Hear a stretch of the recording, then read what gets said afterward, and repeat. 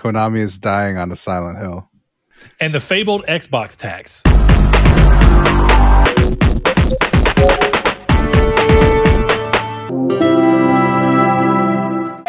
Well, hello and welcome to Triangle Square to PlayStation Podcast. I am your host, Brett Beck, and alongside me, draped in darkness, I have yet to see the mystical, the mysterious, potentially beautiful, lipsticky-oed Chris Figs. Chris, I think it's time that for those who choose to watch this podcast, you reveal yourself. Please watch this episode of the podcast. Are you ready?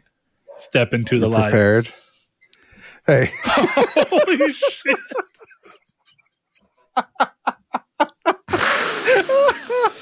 I struggle to know if I should even reference it or if I should just not ever confirm what it is through words so that someone has to come look. You should. I think that's what I'm going with. Okay. Yeah. Cool. What an outfit to wear on the day that we talk about the Xbox tax. I'm not saying I did it on purpose. Well, Chris, what I'll say is that your punishment for the Velvet's Corner came, you full sailed. Oh, I full sailed. You full sailed all the way through. So with that in mind, this is, of course, if you're new to the podcast, first and foremost, welcome. We hope you enjoy the show. If you're watching, we enjoy it even more. But if you're listening, welcome as well. We're going to get into a few things today. It's not a huge, crazy time for the news. We're in that kind of stranglehold the industry is in right up leading into the Game Awards, which are just a couple of weeks away. So while we wait for that, we have a few small things to talk about, like Destiny 2 having some pushbacks after all the firing or laying off, or however you want to say that, that maybe somehow just possibly KOTOR has survived being thrown down a shaft, but we'll find out. Some other weird stuff like the PS Portal being tracked sales wise as a console and how it's actually performing against the competition when doing so, as well as Bloober Team sharing a non-update on Silent Hill 2. But before we get into any of that, we start the show off with a time-honored tradition of asking each other what we've been playing so that we can get an idea for what each other are playing. If we each maybe should jump into what the other one's playing, it gives you a chance to hopefully learn about something new or to convince you to play something that maybe you weren't sure about jumping into. So, Chris, I like to always start with you. I heard that you took on the fool's errand. Yeah. To make a clown of yourself to Platinum Civilization 6. Would you like to explain to me how that's going? I guess it's a matter of perspective because I haven't gotten a single trophy, but I'm having a lot of fun. So it's going great. It's going great for that aspect. For the enjoying part of my video game pastime, it's been pretty good. But yeah, it's just a great game. The trophies are very specific. So that's going to be a challenge. That feels in line. Yeah. Like there's one trophy that's like a Teenage Mutant Ninja Turtles reference where you have to play as the United States. You have to get the city of New York. You have to put a sewer in the city of New York. And then you have to get the great artists Michelangelo and Donatello. I mean, okay. Like it's thematically great. Actually going about it, a lot of work. Yeah, a lot of work, a lot of planning. Well, while we're on the topic of trophies, I can go ahead and say that I beat Alan Wake 2, and my quick remark to kind of summarize my time with the game is that I can absolutely understand why it's in the Game of the Year nominations list for multiple sites, not only the official Game Awards. But also to reiterate the statement that, dude, the game is just so unique and bold and weird, and it just celebrates the fact that it's willing to do something so different. So I want to talk a little bit more about Alan Wake 2, but specifically what I want to talk about right now is that I had mentioned I was probably going to go for the Platinum, but there are missable trophies or there are missable things. And since I do not play games following guides, I do not want to restart the game in order to platinum it. So that will be something that I do if I ever replay the game. But for now, I have decided to move on from it. And, it's okay, Chris. Get a hold of your emotions. No, that's totally reasonable. Preventable, but reasonable. No, I mean, I wouldn't want my first preventable. I but wouldn't I'm want not my mad first at the game. playthrough to be with a guide either of Alan Wake. So, oh, dude, there's no. Don't get me wrong. I actually got incredibly close for not following a guide. mm-hmm. That's actually kind of what bums me out because I'm like I'm one of the commercials away from that trophy. I'm like, there's one of the writer's room things that I'm missing, and they're all chapter bound. And you cannot, even if you can go back to some of the areas, you can't get them outside of the chapters in which they proc. So that's weird. Yeah, I think it's a bold choice. I understand thematically probably why it's happening because a lot of the commercials are tied into the events of what's happening around the world, while a few of them are more scene setting. But yeah, that's kind of where we are. But I guess quickly, I'll go ahead and wrap up Alan Wake 2 and then let you kind of get on because I'm curious about the next game on your list. I want to jump onto that eventually. But I've got good news, first of all. You haven't played Alan Wake 2 yet, right? I have not played Alan Wake 2 yet. So I can confirm that the Taken absolutely do still say batshit crazy things. Yes. Yeah, I was walking through the forest and I genuinely can't even remember what was said because it was so outlandish that I didn't understand what the hell was being said. Like it was goofy, but it's just so hard to remember. So that's back. But I'll save the rest of talking about it when we get to talking about the fact that they have announced plans for their next game, which is very easy to talk about. So with that in mind, Alan Wake 2 is very good. So what's your next game there, buddy? So I've been playing a little bit of Viewfinder, which is a first-person picture puzzle game, I guess is how I would describe it. Well, I'm not wrong in that this is the game where it's like a perspective thing, right? Like you can make something larger based on... I haven't gotten to that point yet. Basically, the mechanic I've gotten is you can pick up... So there's like one of the first puzzles is a battery puzzle, and you put 2 batteries down, and then you find a picture with a battery in it. I'm sorry. I'm thinking of the wrong game. I'm thinking of Superliminal. Yes. Because it just hit PS Plus. Viewfinder is a different game. Continue. Sorry. Yeah. So you would find a gray picture of that same area with the battery in it, and you press L2 and R2, and then you can walk into the picture, get the old battery, go back out, and put it on. So solution and spoilers for the first puzzle of the game. But that's how you do it. So that's kind of the thing is you can go into old pictures, and I'm sure it expands beyond where I'm at, but yeah, it's pretty cool. I like it. So are you actually using like a viewfinder, like the old school red? Not little... so far. Or is it? The pictures look like they're from a viewfinder, basically, and you find them around the environment so far. And then, so you walk into the picture. Man, dude, puzzle games have such interesting mechanic ideas. Yeah, it's cool. Because like Superliminal, the game I was actually thinking about, is this idea where you use perspective to make certain items larger and smaller. And then you had that game that was a launch window title. No, for PS5, even though The Witness was also an excellent puzzle game. But no, it was called Maquette, if I remember correctly. Oh, okay. And it, too, was like this idea of the entire world was like the same level within our... How do I describe this?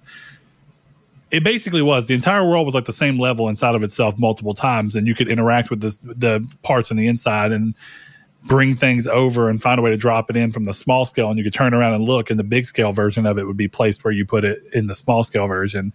And there was like a story tied to all this, but it was a really cool mechanic where it was just like you can find a key in this scale and you can drop it into this gap where a bridge was that got broken, and it'll land there. And then whenever you go walk there yourself, you're walking across the key that you just placed in the small scale. It's a cool idea. Yeah, it's cool. Yeah.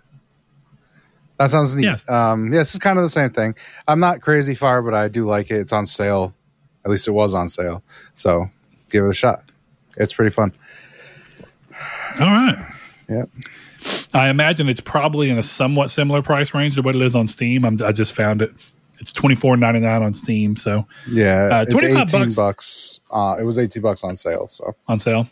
Well, that feels like a good way to go about it. I kind of like that idea of puzzle games being a little more explorative with their pricing. Yeah. I think Maquette was one of those. I think it may have been a day one PS Plus game, and I think that's like perfect for that type of service. Definitely, as long as the people who make it are still getting the money. So I'm very excited for Talos Principle 2, but I don't exactly know when I'll play it, but I know I will play it for sure. I love the first one. So, all right. Well, what's the next thing on your list? I believe the last thing on my list is the same game it's been for months, which is Baldur's Gate 3. I am almost done. I did some interesting sex stuff recently, so that was a lot. But yeah, it's a great game. I fucking adore Baldur's Gate 3. Nice. Yeah, I booted it up for a bit when we had some friends over this weekend who had not seen the game, so I could show them my infernal queen, as I'm calling her. That's hot. I mean, cool. Yeah. I mean, she's hot. Yeah. I'm trying to cool her, but I would smash my character. It's fine. Shot as fuck, and she's evil. It's sick. There you go. Nothing yeah, it's cool. I've been nothing like hot evil chicks, right? Yeah, I'm almost done. I think I finished Astarion's quest. Shadow Hearts has been done for a little bit, so I'm just making my way through the end game, and then I'm going to start another playthrough, do all my trophy stuff, and get the platinum, and then I'll be very happy and very tired. All right, Donovan, if you're listening to this, as I know that you typically do, we need to play Baldur's Gate 3. So there you go. I need to get back to it. There's been too many games. It's good. Are you playing on any other games, perchance? Perhaps an old one? Not yet, Chris. Not yet. He's been saying depends on what you mean by old. Depends on what you mean by old. So you know what I mean by old. First thing on my list, I finished up Lies of P. And still have to sing its praises as just a very good Souls game. I mean, it's I know it's not a Souls game, and it does a lot of interesting things and really carves out its own niche. But for the sake of talking about it, it's a Souls-like game at heart. I'm very interested to see what they do with the DLC and the sequel. I have a hard time ever playing DLC, so I'm hoping that the post-credits teaser is for the sequel and not the DLC, but I will try to play the DLC. It's just, So, without spoiling, obviously, I got spoiled on the ending. And the full ending or just the post-credits scene? I'm assuming just the post-credits scene. Okay. Is it, as people say, the best ending of the year? Okay, so there's multiple endings depending on what you do. So that's why I can't say too much. Okay. The ending I chose is my hair fell out. A bit wild. I'll say that much. So I do eventually want to do the New Game Plus so I can experience the alternate ending. Do you kill Mufasa in that game? Damn, dude.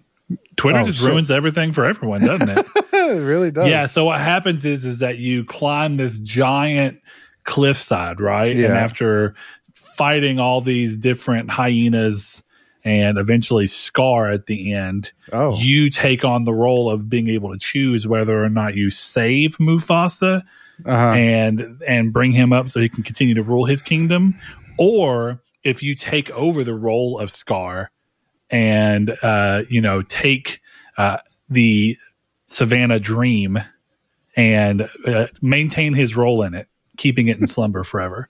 Wow. So okay. There is a secret ending though, where if you collect enough mammoth skulls, that the Whoopi presence, Goldberg comes down and fights you in the hyena voice. Exactly, that's it. I can't believe I got spoiled on so much of this game. Yeah, I can't believe it either. But what's so wild is I actually want to take a second to note just how glad I am that people are getting into games who are looking and going, for IP that has been around forever and is no longer owned by anyone and can be made in any capacity, way, shape, or form. I think it's so interesting that someone was like, yeah, Pinocchio is like free to use and we don't have to pay anything. And what if we just really told interesting twist on the Pinocchio story. Yeah. And I think they did a really good job of that. That's so cool. I am very interested to see what people continue to create as they're able to use IP old enough that they can, approach it how they see fit. Cool, man. I'm glad you're enjoying it. No, yeah, for sure, man. But I did return to another game that I've yet to beat, and that's what I've been playing so far. So Hogwarts Legacy, I decided to go back to it without making a new character because I had a feeling that I would get frustrated with having to redo things that I still remember enough of. And I think I made the right choice because while it took me a second to adjust back to the gameplay, for the most part, I remembered the story. And I've been able to kind of assimilate back into that without too much of a problem. And I'm having a good time. The game does have a charm about it. And it's an extremely well-made game. So I'm hoping that by the time I get done with it, that I kind of have a bit higher, because I think I have a high opinion of the game already. But I hope it's even higher and can match what, all the love I see from other people. But I wonder if that's possible because I wasn't a big Harry Potter fan prior to the game. And I don't know how important that is to those people's view of the game. If it's tied into their love of the IP long term, as someone who has like passively enjoyed the series across their life, it's not some big thing to me.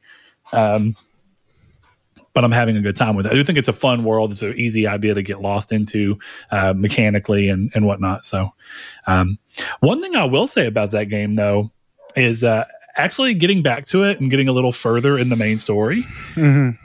I think that the way, and I kind of had a feeling of this, but I think that at least from what I can see right now, the way that people were trying to minimize and boil the story elements down to negatively look at the game because of the controversial aspects of it outside of the content of the game, but they were trying to use some of the content of the game to fuel why you shouldn't get the game.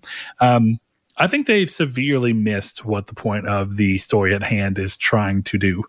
And I think it was vastly misrepresented, maybe not necessarily with intention for that. Maybe it was just still the idea of trying to spread this thing about why you shouldn't support it. But yeah, I think playing it, I would call it patently false when people were talking about the contents of the story and how it was all wrapped around what goblins are supposed to represent. And I don't subscribe to that anyway, but we've talked about that in the past. But this idea of what goblins are supposed to represent and then what the story is supposed to be as you're supposed to be quashing this goblin rebellion, that is boiling the story down to the most simple aspects. And I don't think that it does a remotely fair job of representing what the game is trying to do or what the narrative is trying to push forward at all. So it's unfortunate that's I hope that no one didn't get it because of something as simple as that, but who am I to be a fool? Someone was like, yeah, I'm not going to get it because apparently this means this. It's okay to think for yourself. If you don't think a goblin looks like a certain group of people or acts like a certain group of people or is supposed to be representative of a certain group of people, then they're not. I don't know how to say it other than that. I feel like hot take. If you think orcs look like a certain race of people, I think you might be the problem. Personally, I've always thought that was such a weird idea to get into, but people are allowed to have that opinion. I would just say that I don't go into high fantasy being like, yeah, I'm so glad that this is coded. I hate that that's the word for it too, right. But it's I'm able to enjoy this thing that's coded putting something else down, but that's not the way I view any of it. So everything's about intent, right, Chris? Exactly. So anyway, it's going to be kind of weird. I think we're going to front load the show. Either if we keep the community's take where it would normally be, I think we'd front load the show. So, Chris, I propose that we move the community's take to the end of the show because I think it's really going to be the meat of the show. We have a couple of questions that are around it and a lot of responses around it, and it's going to be an in-depth talk. And that is this idea that's kind of been circling around the gaming web of we kind of brushed against a different version of the same idea when we were talking last week about whether or not there should be as Chris kind of landed on this idea of like a new IP tax. And I think that was because it's using the terminology that's kind of going around. And of course, the idea is that something is either gets points taken off of it for not being something or gets points added to it for being something. One way or the other, it's the idea of how this works. So we'll get into that. And I'm very interested to see. I skimmed a couple of the responses and I find them to be very interesting. And I know we have a lot of listeners who are more Xbox focused than PlayStation, which, I mean, I'm happy to hear. I think it means we're doing a good job of not just, praising every single thing that Sony does or bashing every single thing that the competition does. Because the reality in this environment is that all three major players clearly do things right often enough to still be successful in the market. Otherwise, they wouldn't be here. That's just generally how it's going to work. So we'll get into that in a little bit, but let's go ahead and start off the news with probably the first interesting thing, considering the way things have been lately. So Destiny 2's Final Shape expansion has been delayed to June of next year. In a message posted by the Destiny 2 dev team on their website, they detailed the reason for the delay, which amounts to wanting to polish and make it the best it can be as they prepare to move on from Destiny 2. They also announced an Into the Light update, which aims to bring newcomers up to par with veteran Guardians, Season of the Witch will run from yesterday, November 28th, so of course the day that we're actually recording this, to February. But the team is planning on adding content between this season's end and Final Shape's release. This also lends credence to the reports that Bungie's next game, Marathon, is delayed into a 2025 release date, but this blog made no mention of it. I have a really big question here, Chris. With Destiny 2 reaching what we're going to call end of life, at least the way that they're talking about it, what do you think that means for both Bungie as who they are on their own, but also why Sony bought them? Do you think that part of why they were so eager to sell was because they knew Destiny 2 had to come to an end eventually? And that means they needed something to be able to support them once the revenue stream from a game like Destiny 2 takes a hit, whenever it's still supported in terms of gets general updates to make sure that it runs correctly. And you can still log in and play the game and buy things on the game. And I'm sure it will still see store refreshes here and there.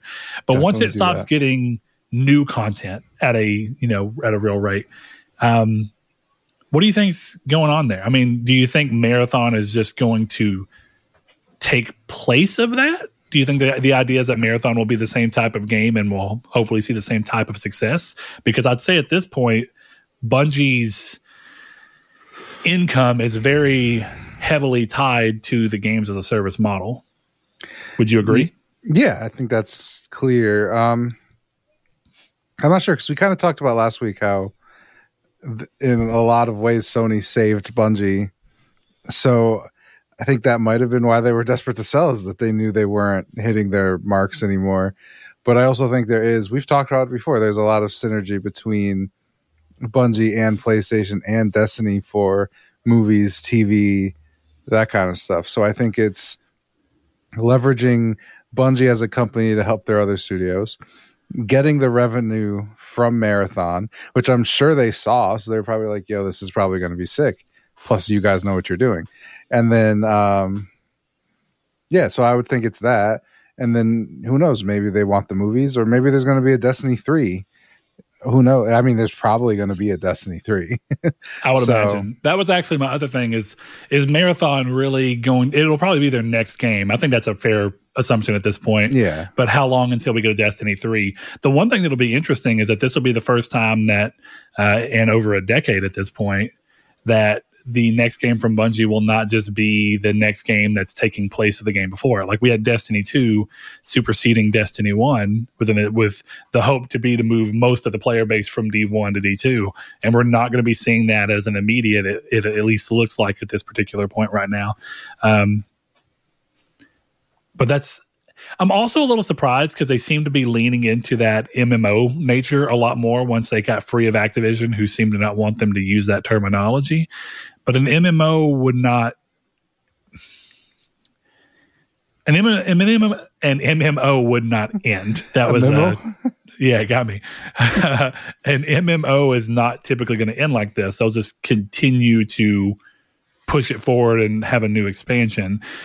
So I have a couple of ideas. Like, is Destiny 2 really going to be reaching end of service, or is Destiny 2's final expansion going to be the final shape, and then they're going to rename the product Destiny or Destiny 3, but you're not actually doing anything. You're still playing the same game, and they just shift the storyline and maybe release a very big update that completely changes the way the game works, but it's still on that same platform. Kind of like you see with World of Warcraft's new expansions.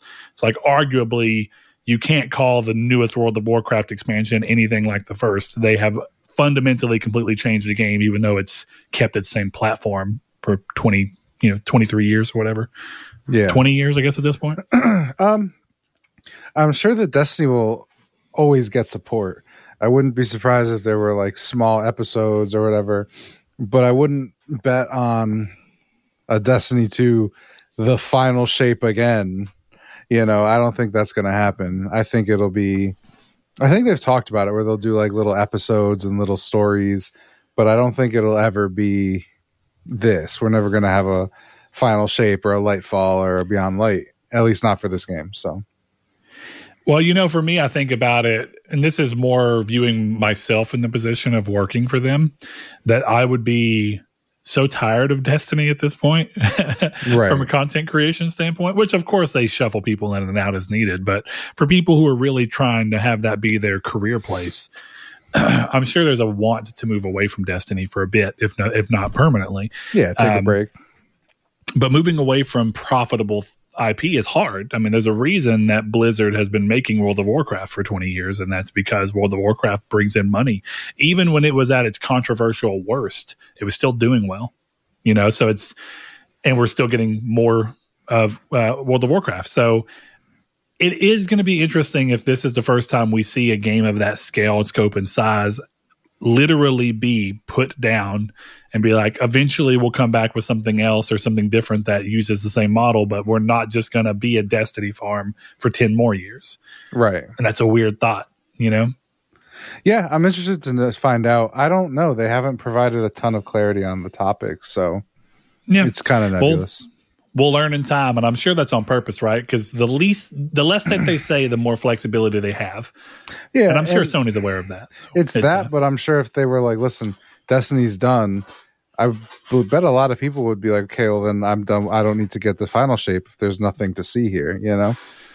There's enough people who want to see the story out, but I don't know, man. But there's also people who won't want to dedicate time if it means that there's not going to be anything after. Exactly, which is weird because again, for me, it's like, oh well, it's ending. That would be the time to jump in. Like I would be. I've always said I'm likely to go back to Final Shape just to see the story through, because I do think that the narrative there is occasionally good and it does some interesting stuff. It's the rest of the trying to keep me playing all year long content that just starts to irk me.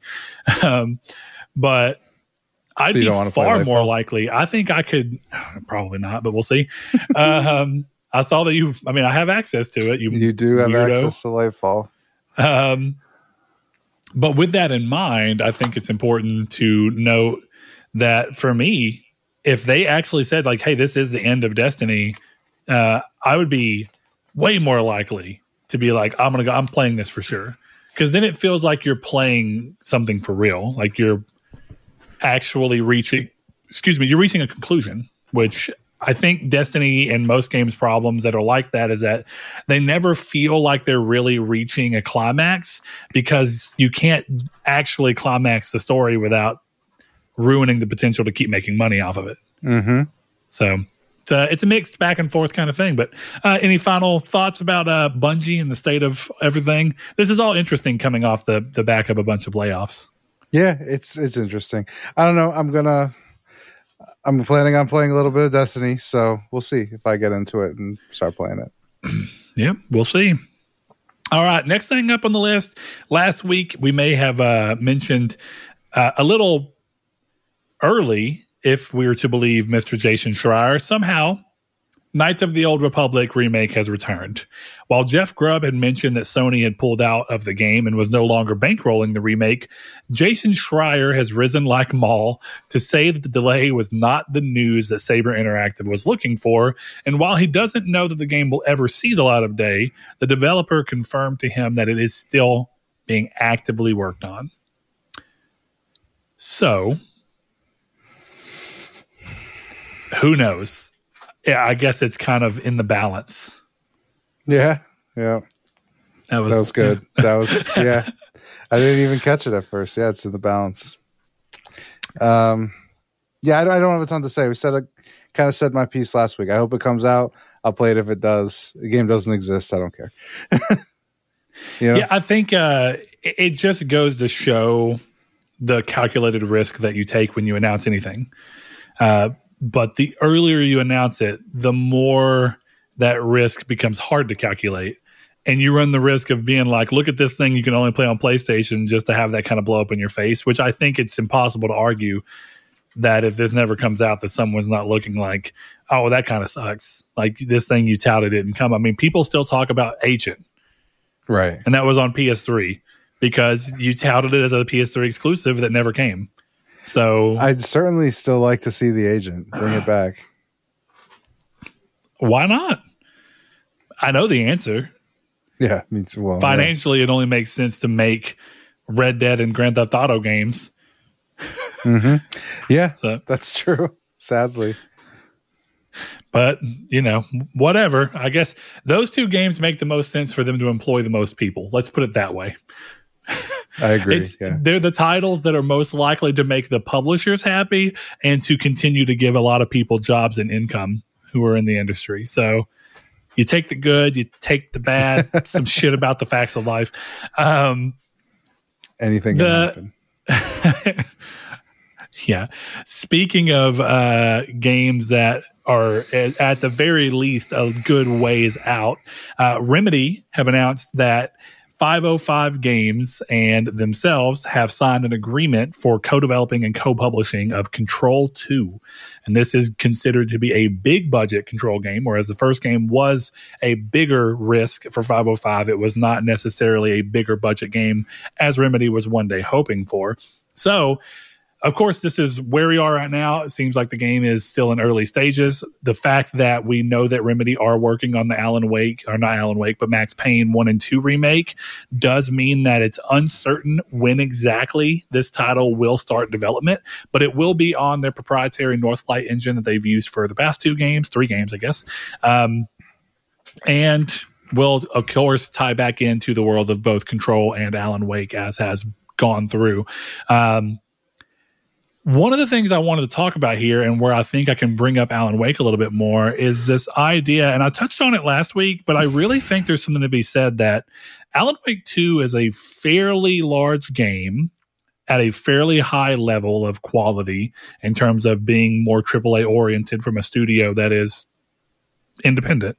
Mm-hmm. And I think what's important to note there is that making Alan Wake 2 from scratch in roughly 4 years is pretty good in this industry when you're dealing with a game that you have to figure out how to move forward from a product that had been 13 years ago. Like technically at the time you started working on it, was a 10-year-old property, basically. A little bit, not quite, like a 9-year-old property. But they also had to remaster Alan Wake 1 in order to, drum up interest around it yet again. So where I think that comes into play is something I really wanted to know. One of the really interesting, bold, creative decisions that I'm a little surprised that we've not seen Kojima do in hindsight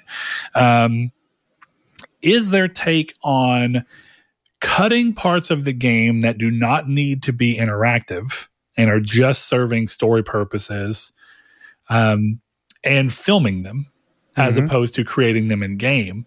And I think it's a really smart way with the games are getting close enough now that they look good enough, often enough, and a lot of the times characters' models are being based around actors anyway, which means that filming actors can be a really great way, depending on exactly what it is that you're making. Alan Wake is horror, but it's rooted in this very accessible idea of the Pacific Northwest, where all you're going to see is like some stages here and there, a cabin interior here and there, and like maybe some woods here and there. And of course, that means they get to be smart and go, why would we bother trying to animate these and cut these out and do performance capture for all this stuff in this game when we can just put the actors on a stage that looks like the environment, let them act it out, and then you'd go, well, you still have to do all the stuff that goes with that. But the smart thing is that you can let the game people focus on the game,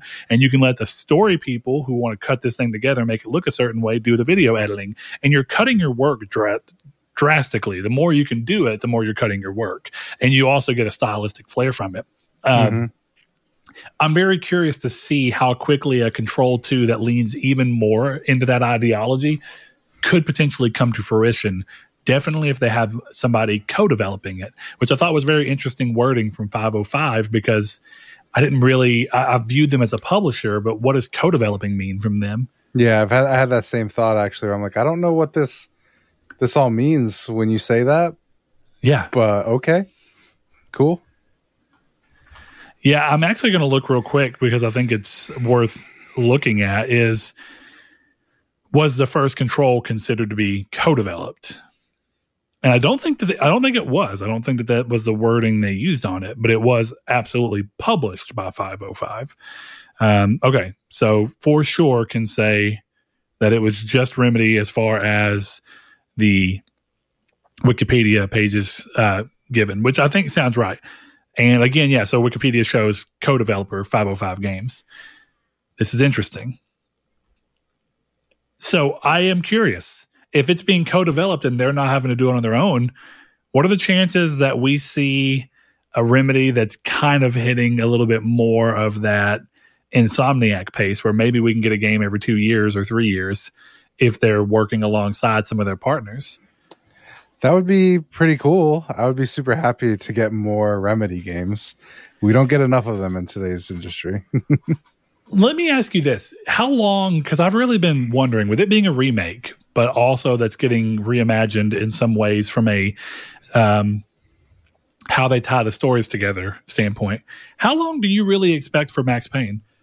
And more importantly, I guess, how far along through the Max Payne remakes do you even think they are? Are they just starting in earnest? Yeah, I was going to say, I don't think they're very far at all. I don't really know how big Remedy is.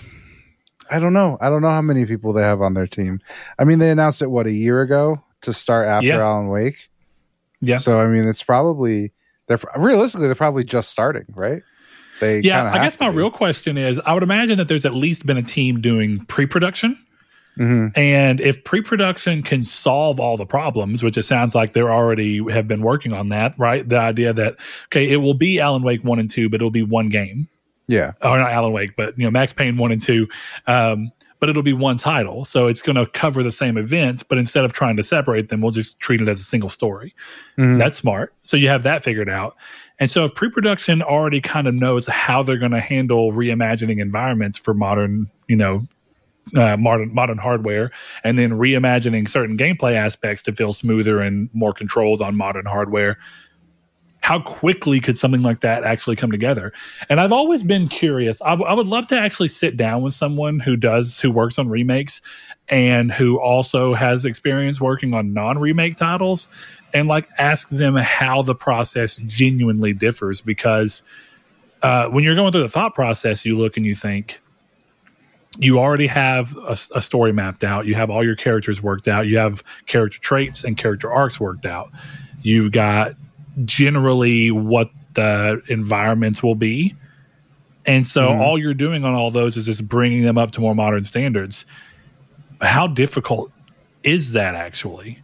And how much do you have to look and go, well, to bring it up to modern standards, it's either A, this easy, or B, this difficult, because of how much you want to maintain what people remember about it and what it felt like, while also making it great for new people and what that process looks like. So I would love to be able to interview, even if someone from Blue Point who, Blue Point originally worked on people from Blue Point originally worked on original Metroid Prime and stuff. So some of those people would be really good at knowing the differences between remakes that are ground up versus they are the kings of remakes.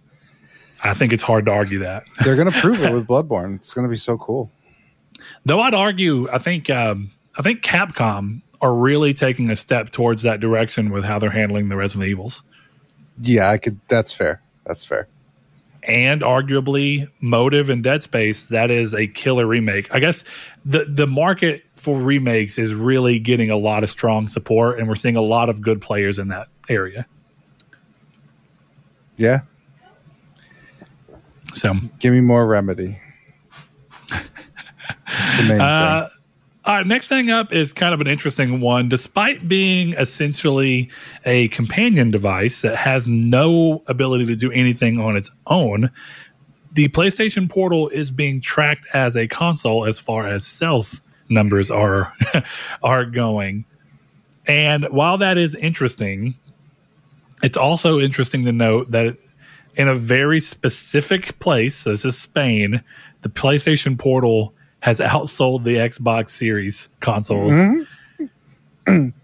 which is not the craziest thing. We're talking early days, a pre-ordered product where all the sales kind of hit at once, and a lot of people had time to build up hype over it.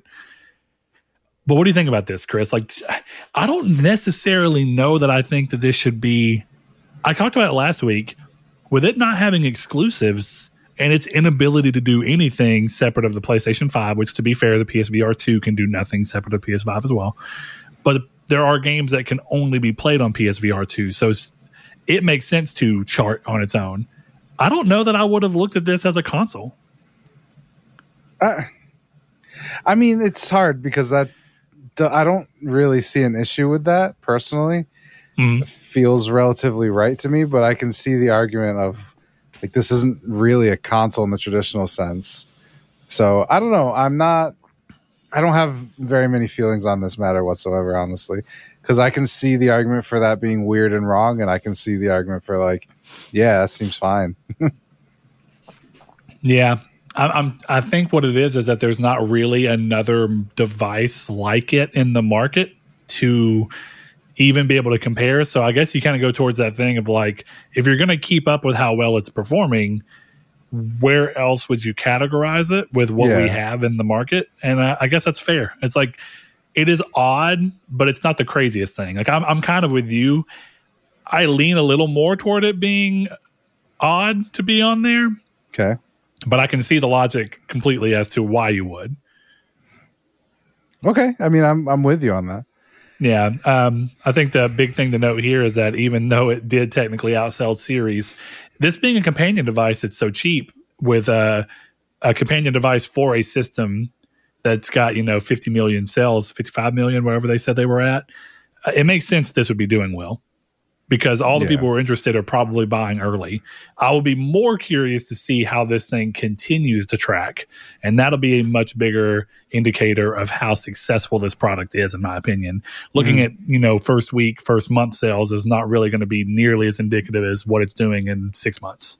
So absolutely, we'll find out. I am getting on the Portal train again this week, so we'll see what I do. You're going to try and get one? I'm debating it because as I've been playing Civ, I'm this would be really fucking good for the Portal. Because the other day I was sitting at my TV and I was watching The Gray Man, and I was I kind of could see myself playing the Portal right now. Yeah, that's fair. I mean, a game like Civ 6 is the perfect type of game for that, in my opinion. It is. I agree. So there's a handful of games I can genuinely get behind playing on a device like that. That's definitely one of them.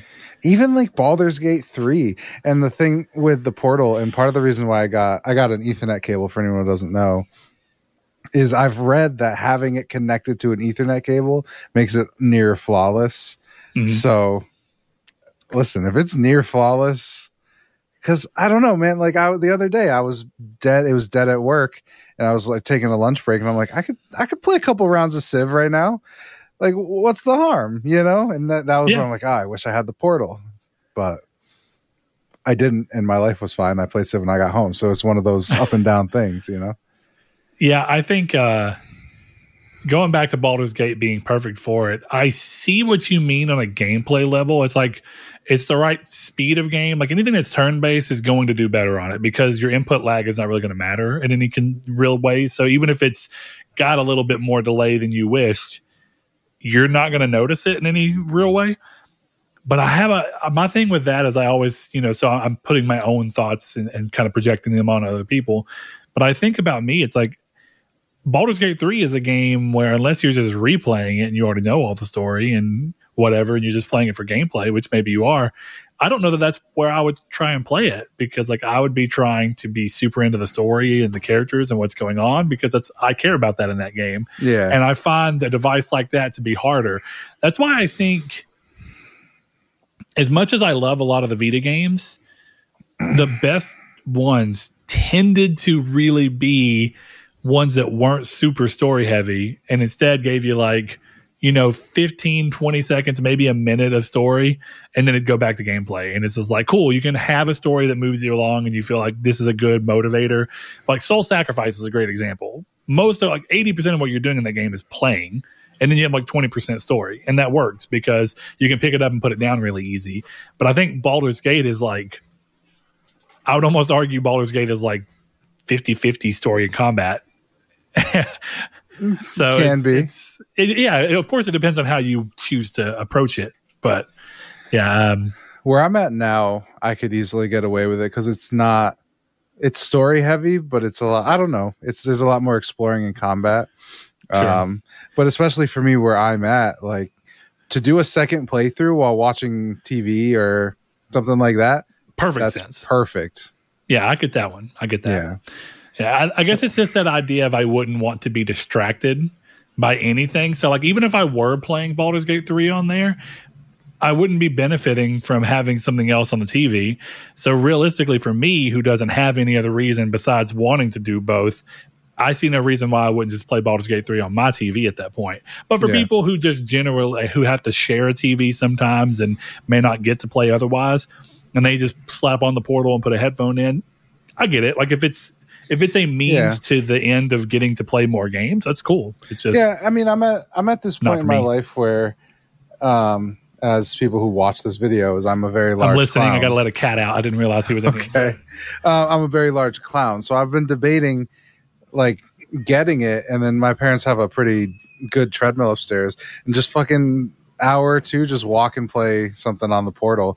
There's a lot of I'm talking myself into it very quickly, which I guess is typical of me, but it's like I went from I don't think so to I'm looking, is it in stock? If it's in stock, I'll buy it. It's kind of like how I was with my Switch OLED, where I was like, oh fuck, that's in stock, and I just bought one. That's how it's going to be with the Portal. Yeah, I can see that. There's definitely benefits to it, and if you're playing certain games, like it sucks. Some of the games I see it being perfect for, the latency starts to matter a lot. Like I might revisit Hades if I could play the majority of a run on there, because when it gets to the story heavy part, I can do whatever I want. I can either choose to focus on it for a second on there, not be distracted, or just pick the game back up on my TV, like my actual TV, if I want to. But Hades is also the kind of game where a split second delay may fuck it all up. Yeah. Well, again, if it's hardwired, from everything I've seen and read, there's almost no latency. The people who have latency are people who aren't hardwired in. So yeah, we'll see. Yeah. Well, when you inevitably get one, as I know you will, you'll have to let everybody know what you think about it. I definitely will do that. All right. Next piece of news here. Bloober Team has no updates on Silent Hill 2 and ask for patience. Of course, I'm assuming this is coming off the back of everyone assuming the game was going to get a release date announcement because of the fact that it hit the ability to be pre-ordered. But they say that when Konami has news to share, they will share it, and the team is confident the wait will be worth it. They are working to give the game the best quality they can get from it. And with that in mind, they are not in control of any piece of news update. Mm-hmm. That is all on the back of Konami. So while you may want to hear it, you got to wait for Konami's own little speeds. Yeah, so, y'all just be happy you're getting the game. Yeah. I'm happy I chose to play Lord, what is the name of that game? How am I forgetting it now? Silent Hill 2. The Medium. The Medium. Thank you. What a goddamn game.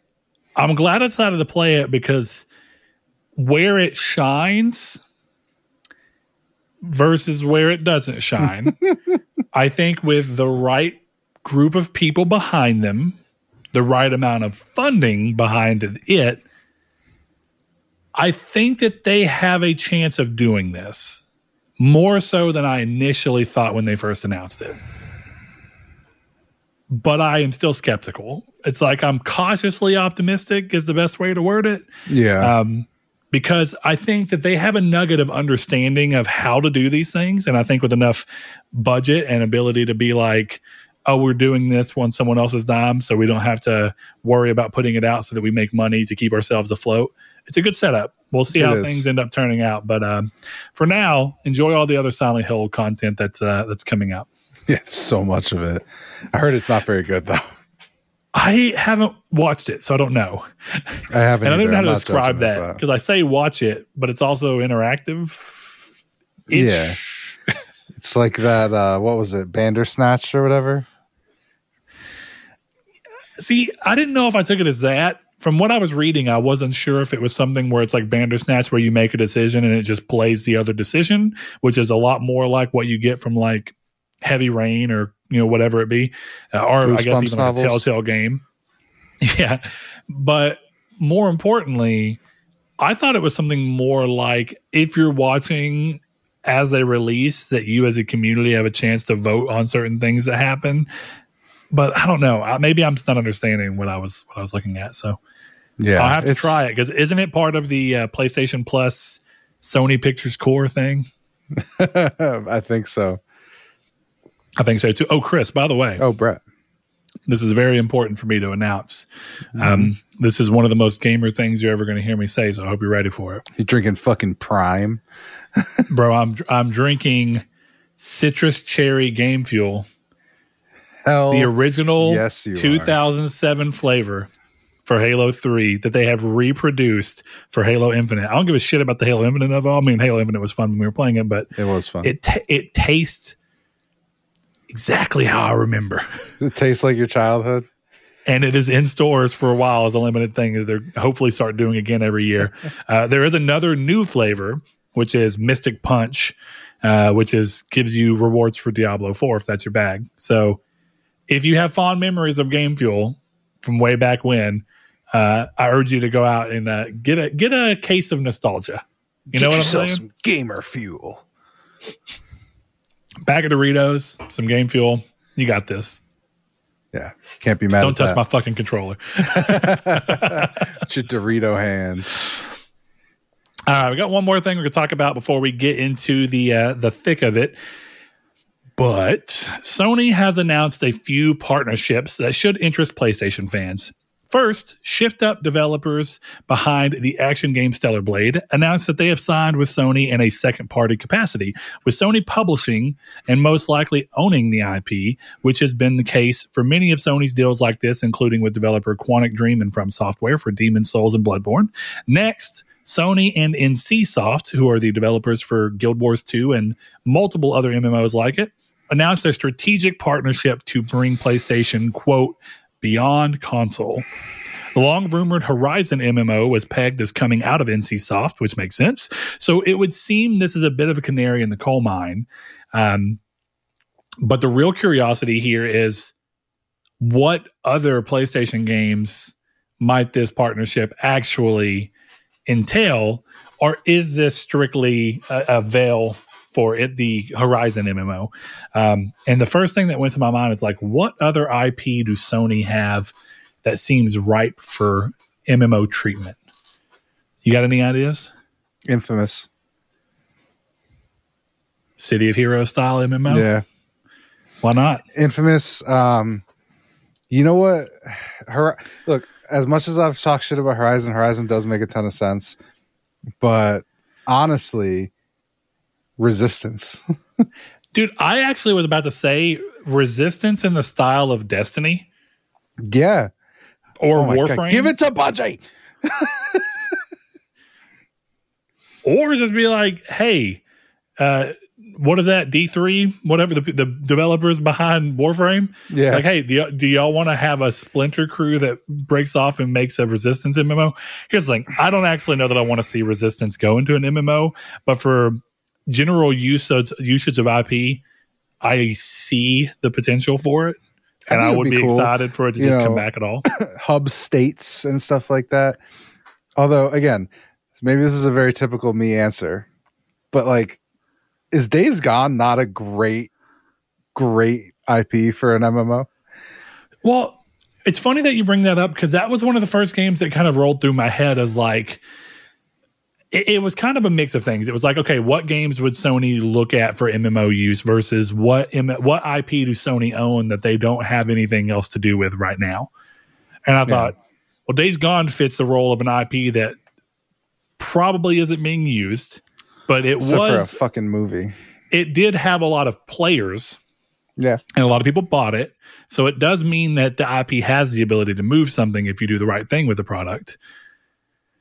And so I thought, where would you go with like an MMO concept from there? But that's where I struggle is like, what kind of MMO is it? Is it more along the lines of doing something like an MMO version of like what Ghost Recon Breakpoint and stuff was doing?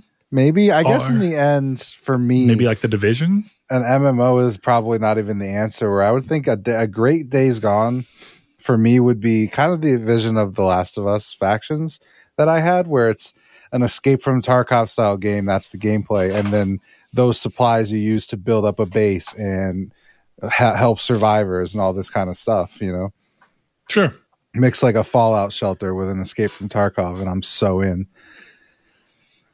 Yeah, no, I think that's a cool idea. I think my thing there is always, how do you go about weaving the story into that in a way that feels story, I don't want to say heavy, but where the emphasis is on the story, but is also allowing enough room for the gameplay to still be king, because that's what would have to be in that type of game. Yeah. And so I was always really curious and was hoping that by now we'd find out how Naughty Dog had attempted to do that, because they were talking about how story was not going to be a backseat thing for factions. It was going to be something that played a big part in it. And immediately I was like, I want to know how that looks. But that also depends on how actual gameplay design and map design and what modes are happening in a Factions 2 or whatever you want to call it would have looked like as well. And unfortunately, we don't know yet. Yeah.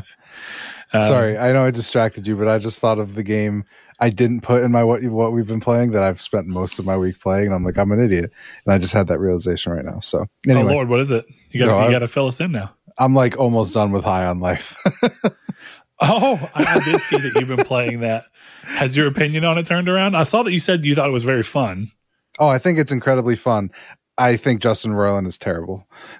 It has, I don't know that you played it, so you may not be able to confirm this, but I was always kind of liking that the gunplay and the way that the world kind of comes together seemed like they were kind of taking notes from Oddworld, Stranger's Wrath. A little bit. And if you've not played that, if you're listening to this, or Chris, either one, if you've not played it, it's worth at least looking at.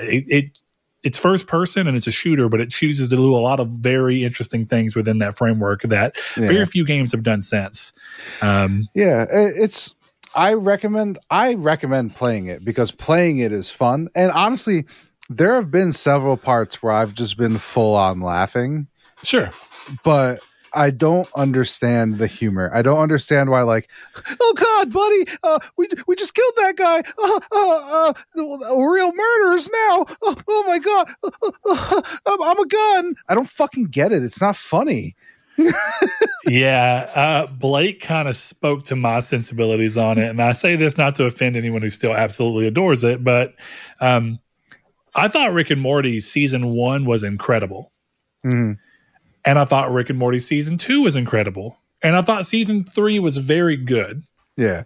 And I have never fallen off of a show as quickly as I did with season 4 on that show, where it wasn't ever just awful, but it just kept getting less interesting. And they were leaning more and more, kind of like how you know, how they talk about things being flanderized, or if it lasts long enough, they start to lean on something too much with characters, but they can do that with the whole show, right? Yeah. And the whole show just kind of started to devolve into this very recognizable pattern where it's like, the reason I really don't like Family Guy, and conversely why I tend to like South Park, is that I don't feel like South Park has landed on a crutch of every time you watch an episode, you kind of know the exact cadence and flow of what's going to happen. But every time I watched anything past the early seasons of Family Guy, you're kind of like, Peter's going to say something dumb. There's going to be a flashback to a completely nonsensical thing. And then they're going to try and tell a story moving forward while still cutting back to these like, you kind of understand the flow of what to expect from the show. Yeah. And it takes away the joy of watching it because you're kind of just like, I expect it. Right. And you run that risk with anything that you continue to create for too long, because it's like, what tends to keep you engaged is a sense of not knowing what's coming next. And so once you start making that too obvious, and I just feel like Justin Roiland's comedy was good when it was unique and novel and new. Mm-hmm. Then they started leaning on it way too much, both in the show and even in his own products. Because like, I played Accounting Plus for PSVR and it was hilarious. I loved it. Yeah. But it's hard to separate whether that was a time and place because I was still relatively a fan of him, or if it's because it wasn't the worst version of it yet and it just continued to get there. I haven't played High on Life, so this is going strictly off of what the premise was and how I saw trailers. I mean, premise idea, which it looks like your gun's actually a dildo and you're probably on drugs because the name. I won't say too much, but clearly that seems to be the case. I could find the game to be great, but I don't know. For the record, you're wrong. You're entirely wrong. So I'm glad to hear it. I'm glad to hear it. Because I'm pretty sure I remember them talking about the gun being a dildo. Oh, yeah, I don't know, but watch me be right, and that's just the end of the game where it all clicks together. You know what it is? I have not finished it, but the high part is a reference to something else, which is interesting enough. Because that's the thing with this game. There are, like I've said, parts that had me belly laughing. There was one point where I legit put the controller down because I was laughing. But it's just like the gun. The first gun you get, I think his name is Rick. Of course. No, Roger. His name is Roger. And he's not funny. But like there's another one you get named Creature. And he shoots these little things that you can like take over enemies and stuff like this. Sure. And he had this one line where he's like, "Oh yeah, those are my kids. They don't live very long. It's very depressing." And I was like, I just started fucking laughing. I'm like, that's so fucked up and funny. But then the guy just does Morty. The other gun just does Morty for 20 minutes, and he doesn't stop talking. Yeah, it's like, dude, leave me alone. Even when I'm trying to kill random civilians, it's like, oh, we're not murderers like that yet, are we? And I'm like, well, you're the one who won't let me shoot, so clearly I am a murderer. So like, can we just move on with this? But yeah, I think gameplay wise, fantastic. I saw that they added a thing to where you can actually change the frequency at which the guns communicate. Yeah, I think so. But it's not became very a big thing because Forspoken did the same thing, right? Just in case you hate Cuff and Frey talking, you can turn it completely down. Yeah. It's a weird conceit, I think. Though I actually really like that, because if you're going to make that, there is a chance that a lot of communication between a main character and a support character, definitely one that's not a real character, like a Cuff or like a gun, where it's kind of like it's almost like a prop character in a way. Like, it doesn't mean that it can't have real arcs and real stuff, but it's like, it's not a physical person that you see the people interacting with. You run the risk of annoying people with it. So the ability to turn down the frequency and only have it be when it's specifically story important stuff is useful.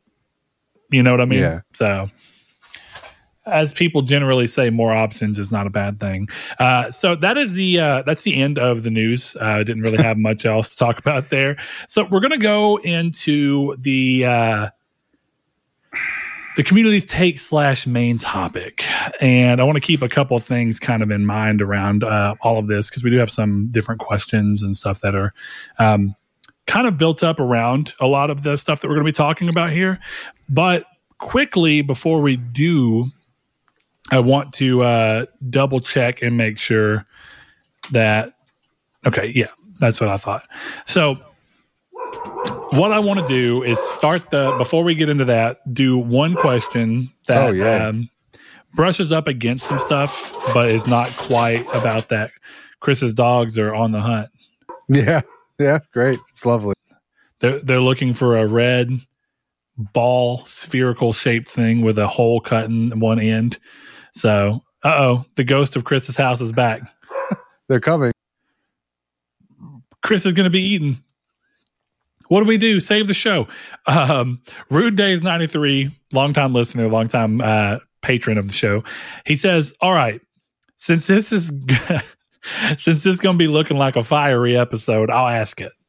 Stellar Blade was at first announced as a PC, Xbox, PlayStation game, later to be announced as a PS5 exclusive. Do you think that if Xbox did the same thing Sony just did and made Stellar Blade an Xbox exclusive, that there would be a lot more articles talking about it? Now, while this is not completely in spirit of what we're talking about with the Xbox tax, I do think it brings in a crux of one of the core elements of the idea of the Xbox tax to begin with. And it's this idea that the media, and this is a really important thing to note here, Rude Days, I'm not saying this is what you said, and I think that there's probably a lot more nuance in your version of the question because I'm familiar with you. But I think a lot of the times one of the really important things to say is that there is a difference between actual media who still try to play into clickbaity titles and things like that in order to get engagement. But also there's a difference between them and downright fanboy places that are meant to service a specific side of the console war, which fuels way more engagement. And so I do want to say, when we're talking about this and this idea of there being a lot more articles about it, had it been a Sony thing, one thing I want to note, and this is kind of going to be the start of my answer, is that by way of being the more predominant person in the market, Sony has more fans. When you have more fans, even if the same percentage of fans are super hyper mega fans that are, potentially toxic, that reflects in what looks to be a higher number of them, when in reality it is a higher number, but it's proportional to the fan base probably in a similar way.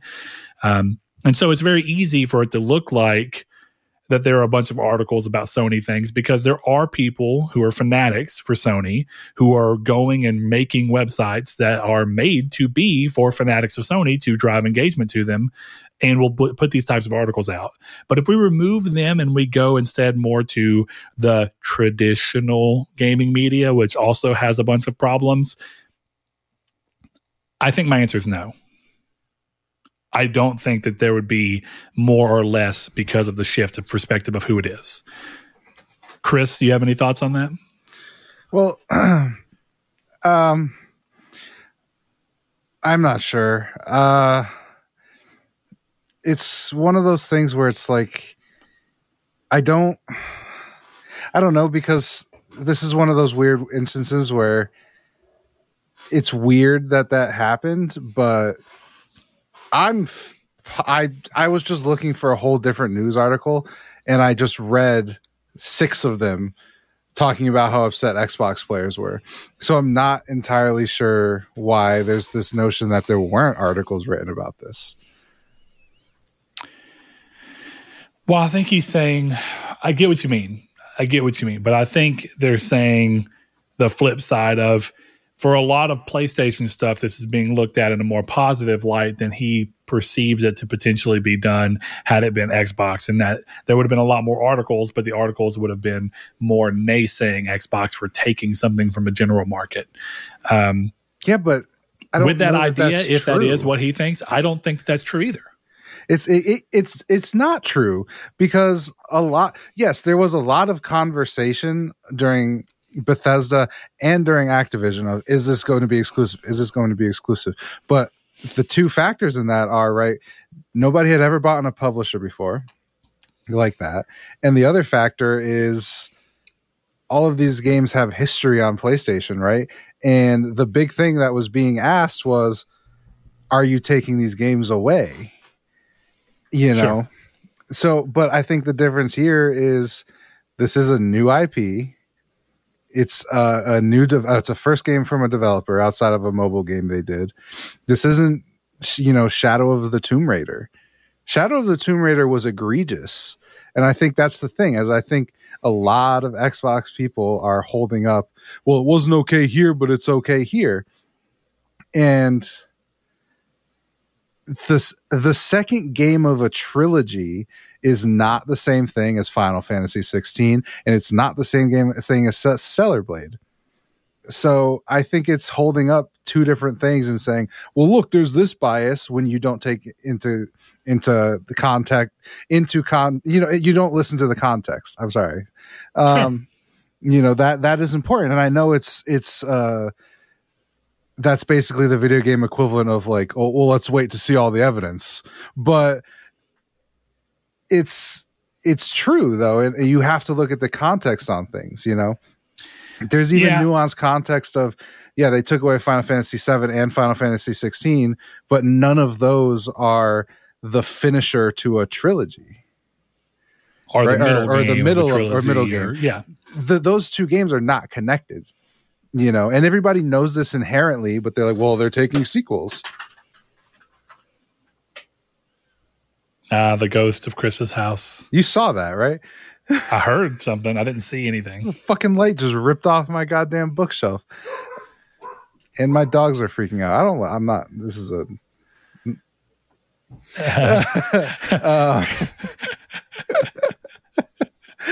Oh man, if you die looking like this, Chris. If I die looking like this, I would kill myself.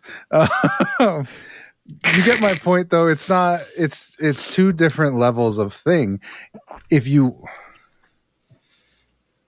look, I clearly do. I understand exactly where you're coming from, because I think it also comes down to the root of what this is. Stellar Blade is a much smaller product from a recently blooming gaming market that's trying to get off the ground. Sony's been supporting elsewhere. And we've already heard that part of the reason that this even kind of got in the works is because Sony had to step in and help them by giving them a bunch of computers or equipment or whatever it was in order to even continue working on the game at one point. So I consider this akin to when Sony stepped in No Man's Sky, whenever No Man's Sky lost the majority of its progress of development because of the flood that happened. Mm-hmm. And Sony came in and said, here's a bunch of new equipment, and we're kind of front running the game. We're going to champion it. And it becomes a thing of where at some point there's a difference of a game just not happening at all without someone else's ability and resources being able to be funneled in. And while it may still be unfortunate, you go, well, it sucks that it's being exclusive for this long, because as we know, No Man's Sky was console exclusive for a long time. Mm-hmm. And we've seen that happen elsewhere. We've seen other people come in and be like, hey, we'll help kind of front roll you and get this going, but we want a little bit of console exclusivity. And it's a battle of resources meeting people without the resources that might be necessary. So in the case of this game, does it suck that it got announced as one thing and changed? Absolutely it does. Is it the same thing as worrying about whether this game from a very small studio that is new and that has no history in gaming whatsoever at all has suddenly become exclusive when it likely wouldn't have happened at all without this, the step in and this partnership? Yeah, it's a lot different. It's not the same as saying like, well, okay, every game that Bethesda Softworks has put out to this point has been multi-platform once they took the dive across console. From PS3 360 onwards, there's an expectation that if Bethesda Softworks is making a game, it's going to be available on every console or whatever it be. Or Call of Duty, one of the biggest the IPs in the world, and definitely one of the biggest game things in the world, going, okay, does that mean this is going to be exclusive? And I think to that point, a lot of people keep talking about how Sony should buy Take-Two, and I think a completely reasonable question, should that series of events come to fruition, would be, okay, guys, is Grand Theft Auto going to be also on Xbox still? And I think it's a good question that begs getting asked. Yeah, and I wouldn't. And I think you would see just as much fervor over Grand Theft Auto. Yeah, absolutely, you would. Yeah, and just like with Bethesda, you would see Sony fanboys doing the whole You can't get it here. You know, the PS5, GTA 6, and Xbox is a black screen. You would get all of that stuff because that's what happened in the other side. This is the heart of the console war, I guess. Well, what it is that these are actions that cause the console wars loudest people to come about. That's what it is. That's why I say I think from people who are more official news, and I say that knowing that I have a strong distrust of a lot of gaming media, gaming journalists, even the ones that are from more verified sources, because we can't forget that Kotaku, a long running voice in the games news industry, put out a review of the PS5 that criticized the socio-political standing of the world while Sony chose to release a console, which is just such an odd thing to do. But, more power to them. But the point being is that there's plenty of reason not to trust the main media too. But I think that the majority of what you're hearing is happening there. Before we go too deep into this, I want to go ahead so I don't forget it more than anything, if you'll indulge me. There's a question that's almost completely separate from all this. Actually, it is. And it's from a long-time listener, long-time friend of the show. Okay, you're good. Anyway, it's from Derek. So one of our patrons, he says, question, after hearing your list of upcoming games, it surprised me how many are still PS4 games. When, if ever, will Sony finally shut the door on PS4? The PS5 was released on November 12th, 2020. Some overlap is to be expected, but we are now at 3 years in and new PS4 releases still. I'm not sure if I know what he means by upcoming games. I wish I knew what he was referencing. I probably should have asked him. But the core of the question remains the same. With there being a PS5 out for this period of time, when will we really see Sony shut the door on PS4? And I'm of two minds here. I'm of the mindset of the fan and the hyper fan who wants to see things get pushed as hard as they can get. And that's the side of me that agrees. Shut this down. The overlap was to be expected, definitely considering everything going on and how hard it was to get the console. All that seems to be over. When can we shut down the PS4? But the side of me that looks at what Sony wants PlayStation to be, and that PlayStation is their breadwinning earner, as all of their companies go, it is not financially viable to look at a install base of 130 million units and just turn your back on it if you have a game that can reasonably be made to run on that console. And that's why a lot of developers, both inside of Sony's first party and outside of Sony's first party and more third-party developers, are still supporting PS4. Whether or not we like it, it's because financially speaking, we're probably just now approaching the needed amount of consoles in order to turn that tide and for them to go, while 130 million units is a really big potential audience, we have a big enough audience here that we can justify not having to spend the extra money to try and get it working on the previous system. We don't have a lot of precedent here.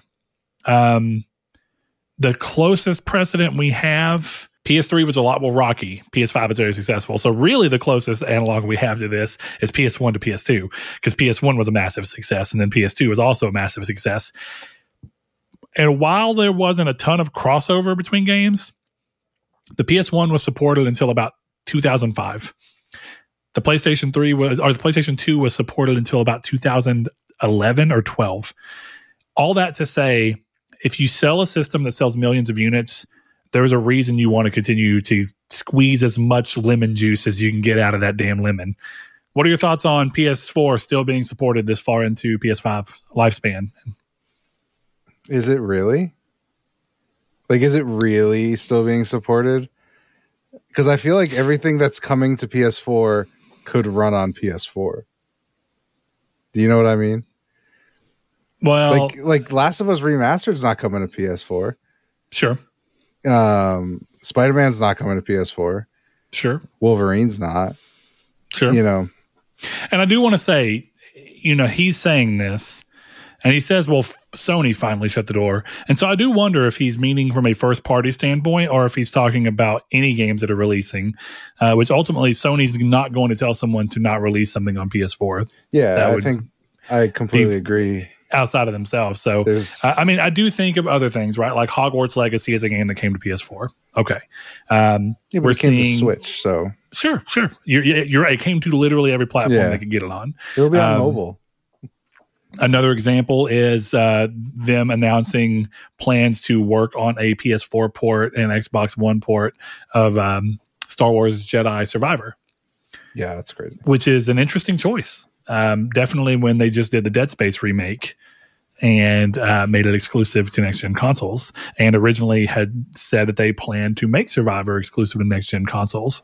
So it's certainly a weird thing that's happening, but I mean, for games that are hitting it, would you agree that like regardless of what we may want as consumers, Sony has every reason in the world to be expected to want to support this 130 million unit, potential sales market? Well, I think that's exactly what it is. There's so many people there that they're not going to turn them away. There's clearly enough people on PS5 where Sony first party feels comfortable releasing there, but there's no reason Persona 4 Golden can't be just the PS4 version. Like, what are you gaining by having it be better? You know what I mean? So I think it's just a matter of degrees. If Clown City is a PS4, PS5 game, and it's a 2D Metroidvania in 8-bit graphics, it's like, what are we're not really fighting about anything, right? Just let it be there. That's fine. Yeah, what I would say is that we're hitting the point where people are not fighting for the game more often than not to be on PS4 if they don't feel like you can do it. And a good example of that is something like Alan Wake 2, where someone like Remedy would stand to benefit from having a game like Alan Wake 2 be on as many platforms as they could possibly get it to work on. But they're not going to compromise the game they wanted to make in order to do that. And I think that that's very obvious in the way that Alan Wake 2 is designed and how far it pushes. And the fact that arguably Alan Wake 2 actually on Xbox Series X and PS5 has a little bit of trouble. I wouldn't say it has trouble running, but they make a lot of... They take a lot of caveats with putting the game onto those consoles and making them run. And they run well and they look great. But if you look at what the game's doing on PC and how crazy the game can be, they had to do a lot of work to get it working on consoles the way they did. So there's absolutely no way you were going to do that on PS4. And so they chose not to run the game on PS4, which was the right choice. So I think the only way I would really start chastising this heavily is if it was overwhelmingly first party, which I think would be fair, because Sony has as much as they have a duty to support the PS4 base that they sold onto, they have a duty to push the PlayStation 5 as far as they can reasonably get it for the people that have made the transition to PS5. So unless we start seeing people try to shoehorn games onto PS4 that just absolutely can't do it, or if we start hearing stories of games being pulled back and not being how they were originally designed in order to make sure they can run on PS4 still, those are the only times that I think you'd really have an argument out of me. So, yeah, it's just, if it makes sense for me, as long as it makes sense, I don't want to see, big AAA games on PS4, but smaller, Jeff Keighley's definition of an indie game, all those kind of things I think are okay on PS4 and PS5. Sure. Well, I'm going to go ahead and move us into the main topic / community's take. But Chris, since this kind of came from you, I want you to spearhead this. I want you to go ahead and I bequeath you my hosting rights and just remind you that ideally if we can kind of be mindful of time, then we're doing good. All right. Well, let me first grab the links I sent you off the Discord. I should have done that already. I apologize. It's okay. I was actually going to ask if they were supporting evidence towards your idea, or they were toward the idea of an Xbox tax being a thing that some people are using to describe the situations that are going on right now. Some of them. I think a big Destin Legary obviously did his whole thing I don't know if you watched that, but he was he did a live stream talking about the Xbox tax. Look, the reality is it's people online are upset that there seems to be a bias against Xbox, and they show evidence like different news articles and Forza 5 being snubbed and all of this kind of stuff. Mm-hmm. So it's interesting. It's just weird things. I don't know, like Stellar Blade is a big one.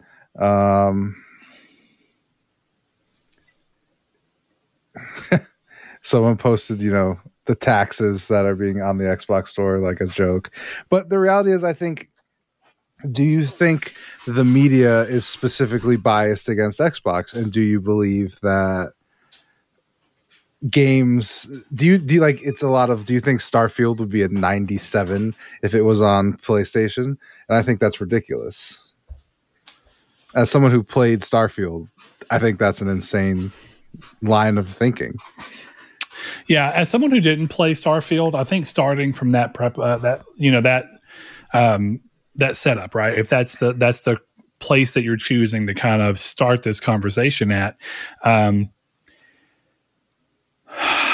would caution anyone who really tries to find any real value in that, because I think that the conversation around Starfield came and went as quickly as it did, as a means to show you that it can be a good game that people enjoyed and people did talk about, and it had its moment. But the moment that the next game that could meet it or even surpass it came about, that conversation kind of ended. And the reason I say that is that we were talking about Skyrim for a lot longer after its release than we were Starfield. And we've brushed up on this already, so I don't want to beat a dead horse. But I think the clear answer here is that Bethesda's game design has not evolved enough in order for a game like that to come out and dominate the conversation the way that it once did. That's it. Other people have caught up with them, arguably surpassed them, depending on who you ask, or depending on what you think that the market wants right now. And I think Baldur's Gate 3, therefore Larian Studios, are a prime example of what people want and the type of area that you used to see Bethesda kind of exist in, which is, this is the type of the game you don't see very often, and you're wowed and surprised by it. So with all those things in mind, I just think there's no reasonable way in which you should look at this and think that that the only reason that Starfield didn't do better is because of media bias. Well, and it's ridiculous, right? Because the media has been talking about Skyrim since I was a spermatozoid. And now, do you think that the media suddenly started hating Bethesda because they were bought by Microsoft? No, Starfield came out and it was fine. Just like Fallout 4 came out and probably has around the same level of review. And even if it's higher, the bar was lower for Skyrim. There was no conversation about a PlayStation tax when Horizon fell out of the conversation after 3 hours because Tears of the Kingdom came out and Breath of the Wild both times, right? Nobody's calling for a PlayStation tax. It's ridiculous. Though I will say, just to give, this is a good time to bring in one of the responses, because I'm not saying that I agree with it, but to your point, you're right. No one brought up the PlayStation tax, but people did bring up the Nintendo, not whatever you want to call it, the Nintendo tax and the Nintendo bias, blah, blah, blah. And I want to go to our boy, the ghost of Blake Popst, who says, my comment is that the idea of an Xbox tax is ridiculous, but I've seen a number of people say this ain't real, who also say the Nintendo bump is real. So whatever you want to call it, a bump, a tax, whatever it be, that was the conversation that happened. The conversation wasn't about how there was a PlayStation tax and it got hit because it was PlayStation, but rather that Nintendo got the bump. And I do think this is all just framing, because arguably you can say the same thing. You can say, well, the reason Starfield didn't get talked about longer and wasn't as celebrated as it should be is because Spider-Man got the PlayStation bump. That's arguably how you could choose to frame this, right? But you couldn't frame it that way, right? You would have to say Baldur's Gate got the PlayStation bump because Baldur's Gate came out the same time as Starfield, not Spider-Man. You know what I mean? Sure. So it but Spider-Man was close to it, to be fair. Just to throw it out there. I just, I don't know that it's close enough to compare because, again, these are single-player games. So, a single-player game falling off a month over release and being trounced by the new Spider-Man video game, I do think that should just be something logical, right? But you can't be a proponent of this Xbox tax and then talk about Baldur's Gate, because then there's no evidence there. Baldur's Gate was always coming to Xbox. The Series S is the reason it didn't come to Xbox, right? So you can't use, I'm not saying you, and I'm just talking in the Royal You, right? Royal You, yep. You can't talk about, Bethesda, Starfield was overshadowed. I guess you could talk about, Starfield was overshadowed by Spider-Man, but in the pre-release state of Spider-Man, if Starfield's getting overshadowed by trailers, what does that tell you about Starfield on the regular player base? They don't care. Sure. That's why I do think more apt comparison is Baldur's Gate. And Baldur's Gate is a fresh new take on an RPG genre that a lot of people don't play and a lot of people are new to because of this really incredible masterpiece of a game. So it got overshined.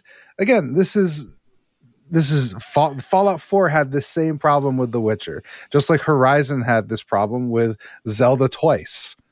Yeah. Well, where I would go with this too is that I think a really important thing to note is you can let people go, well, Baldur's Gate had issues, and it did. I'll be the first person to say Baldur's Gate did have issues.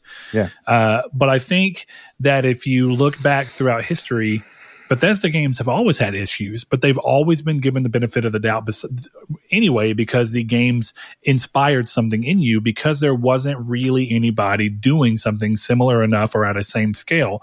So when Baldur's Gate 3 does come along and does something in a similar scale, but in a different form, because it's not the same type of RPG. It is different. Completely different. But does it in a different form. I think what happens is that, blemishes and all, there is more luster to the mystery and the uncertainty or this unfamiliarity with a game like Baldur's Gate 3 and the type of game it is, because of the fact that it is doing for people what Bethesda games used to do. And Bethesda games have always had blemishes and flaws that people love them through anyway.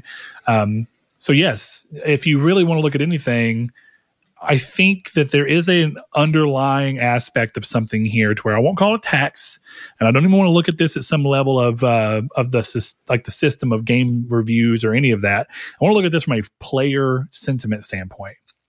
When you as a player are playing these two games, as long as they both somewhat speak to your sensibilities in some capacity and can pull you toward them, I am going to imagine that most people are going to look at Baldur's Gate 3 and what they're doing at the level at which they're doing it. Definitely when it comes to story and characters, which are notable weaknesses that everyone's given Starfield, and they're notable heights that everyone has given to Baldur's Gate 3. And I think most people who really do like both are going to look at Baldur's Gate 3, regardless of whether it really even is better, from the fact that it's got a luster to it. It's doing this new thing. And Bethesda was doing a new thing, and then they just kept doing that same thing over and over again, and it doesn't feel as new as it once did. It still feels like a Bethesda game, and you can still love it, and you can still enjoy it.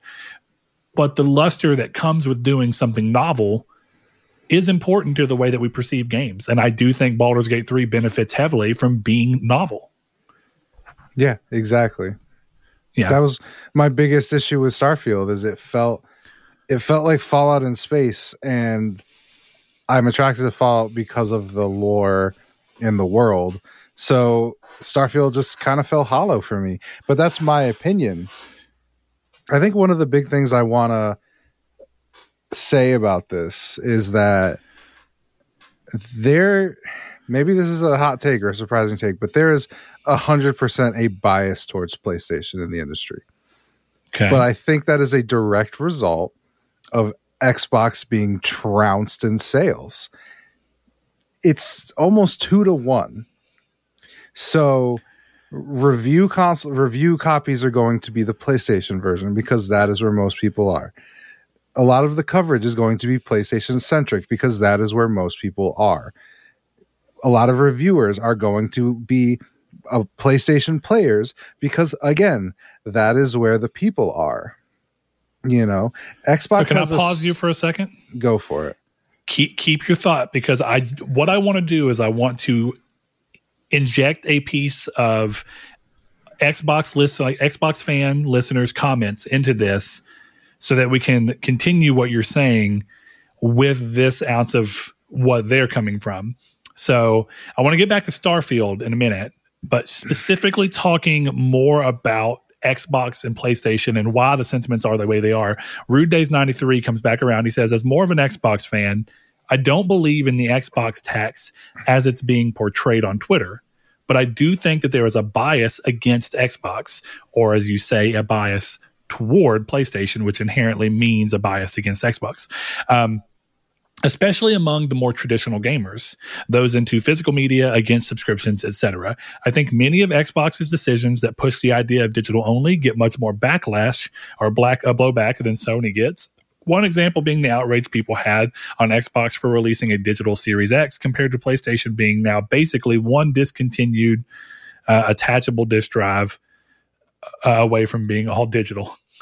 Interesting. So while I don't believe in this Xbox tax that is on the internet right now, I do think that there's a bigger bias against Xbox. Some of it that is Xbox's own doing, some of it also just unnecessary hate. We'll get to the Starfield part of this thing in a second, but I want you to continue what you were thinking, what you were talking about, and I want all the listeners to kind of think about this through what he's saying, because I think what you're saying is tying into a little bit of what's going on here and why. If you want to call them biases, it's fine, but why these things exist the way they do. I think you're starting to touch on the cruel reality of how these things come about and how they don't always have intention. Yeah, I mean, the cruel reality is that most people are looking towards PlayStation because most people play on PlayStation. I don't think that's a dig to Xbox, as people would like to say. If you're an Xbox fan and you're taking advantage of Game Pass, that's awesome for you. But you know, you don't have to look beyond your own ecosystem, where God King Phil Spencer told you himself that Xbox lost the single worst generation they could have lost. And again, had Xbox not pushed the things they pushed, like backwards compatibility, we would be in a whole new different position. But Xbox, from the losing perspective, tried to do a customer first thing that pushed Sony to put it in their console too. So once backwards compatibility became a thing, you're never going to get the reset that happened from the PS1 to the PS2 or the PS2 to the PS3, at least for after the first 3 or 4 years, of the PS3. So that in and of itself, and like he says, people pushing towards digital is a huge thing. I have, I think, over 1,000 games in my PS5 library digitally. There's not a chance in this world that I would leave it alone, no matter what Xbox put out. And I think that's a lot of people. People who have even less investment in the console than I do are never going to move forward. There's nothing that Xbox is going to do that is going to let them get rid of their past purchases. The only thing Xbox could do is be like, we'll validate your library. You can have every game you have on PlayStation if you come to Xbox. That's the only way. And that would be insane. But even then, trophies are a huge thing. I was joking with Blake that the real Xbox tax is that I would probably have the Starfield Platinum, but I'm probably never going to beat it on PC. Is that the Xbox tax, or is that because I prefer to play on PlayStation? I like getting trophies, and that's my ecosystem. I'm not going to leave behind 128 platinums. I quote unquote worked hard for those. Sure. I'm proud of that. It's the fucking background of my computer is my platinum mosaic. I take part in that system. And I think there's a lot of people who are like that. I think the framing of there's a bias against Xbox is ridiculous, because 99% of the industry was totally fine with Xbox gobbling up 2 gigantic publishers.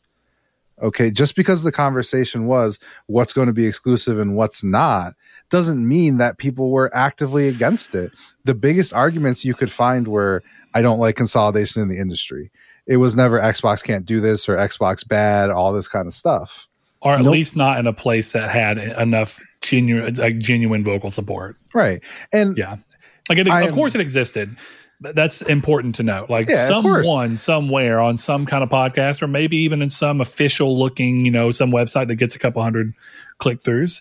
Sure, someone said that, but the reality is most reasonable people were more worried about what consolidation can do to the industry. But here's the thing.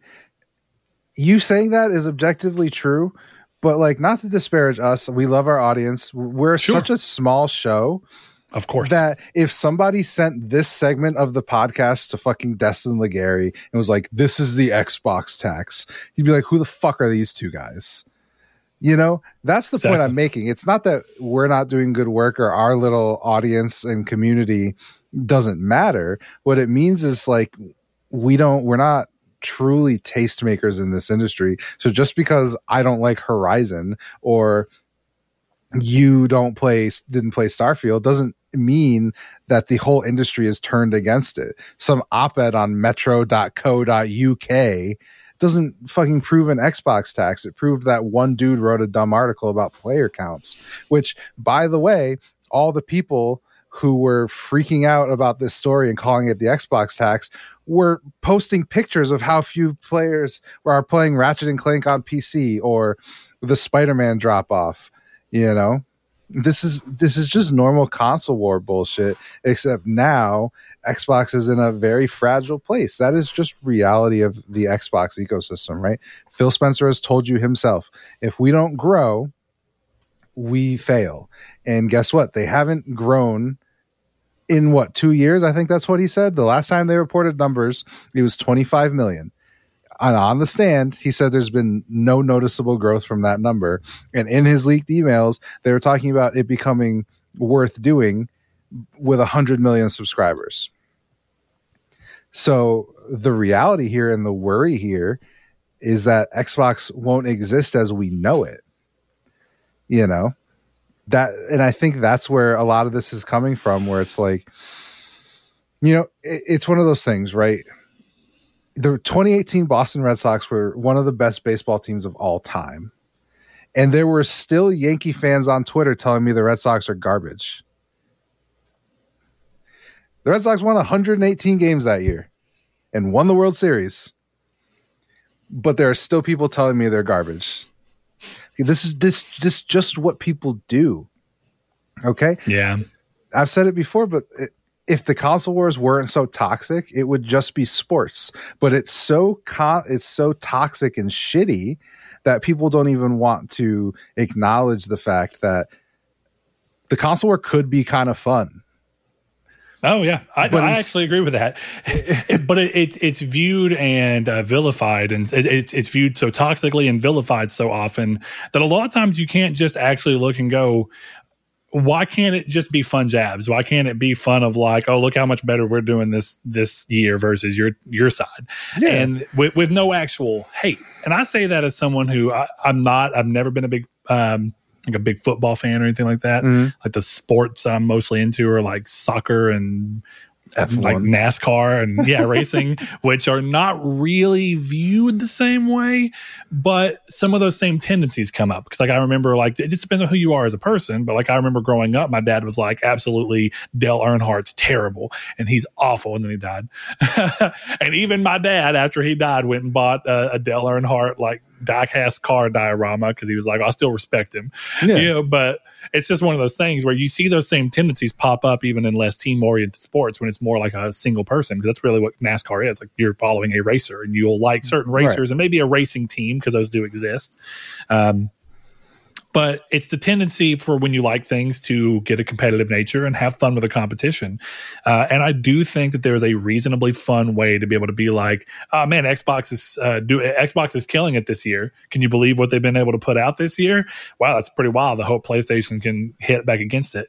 But it's all done so toxically, and it's a lot of it's because of how online gaming discourse has always been, because when gaming wasn't this big massive thing that everyone was doing, one of the only ways that you could fraternize with other people who liked gaming was to go online. But that means you've always had an air of anonymity that people like sports fanships and sports rituals all got built on the back of communicating through talking with people at work and talking with friends and, you know, reading newspaper articles and all these different things that are vastly, vastly different than how the team elements of, or however you want to say it, you know, the rituals around console and console warring have been formed, and they've been formed under a lot of anonymity and all those different things. So letting it go as it is, I actually kind of mourn the fact that there can't just be fun jabs. It can't be how we can, like, why can't we just talk about the fact that Nintendo went from their worst console ever to their best-selling console ever back to back, and talk about, damn, who would have thought that was coming? Right. Exactly. You know, and I don't mean to call anybody out, but it shouldn't be that me talking about Starfield or us having conversations in Discord or on Twitter or any of this stuff makes us, oh, well, you guys seem like Xbox fans. Right? I always hate that. Yeah. And there's been a few people that have said it. Yeah. It's stupid. I barely touch my Xbox, and that's not to try and like validate my stance as a PlayStation thing, but it's like, it's so baseless. It's just because I praise Xbox when they do something well, which I think everyone should, or I praised a few times where I really feel like Nintendo has talked to me as a consumer. That does not mean that I'm suddenly not a fan of PlayStation. I am a fan of Xbox sometimes, and I am a fan of Nintendo sometimes, and I'm a fan of what PlayStation's doing a lot more often than those other two. But that's it, you know? Right. You know, it's one of those things where, you know, I don't know. I don't feel like we should have to feel like we need to address controversy because I said I don't like Horizon. Sure. You know, because we did that. People were all up in arms about it, and I was like, we guess we should talk about it. You know? And yeah, that it's one of those things where it's not, is that a PlayStation bias?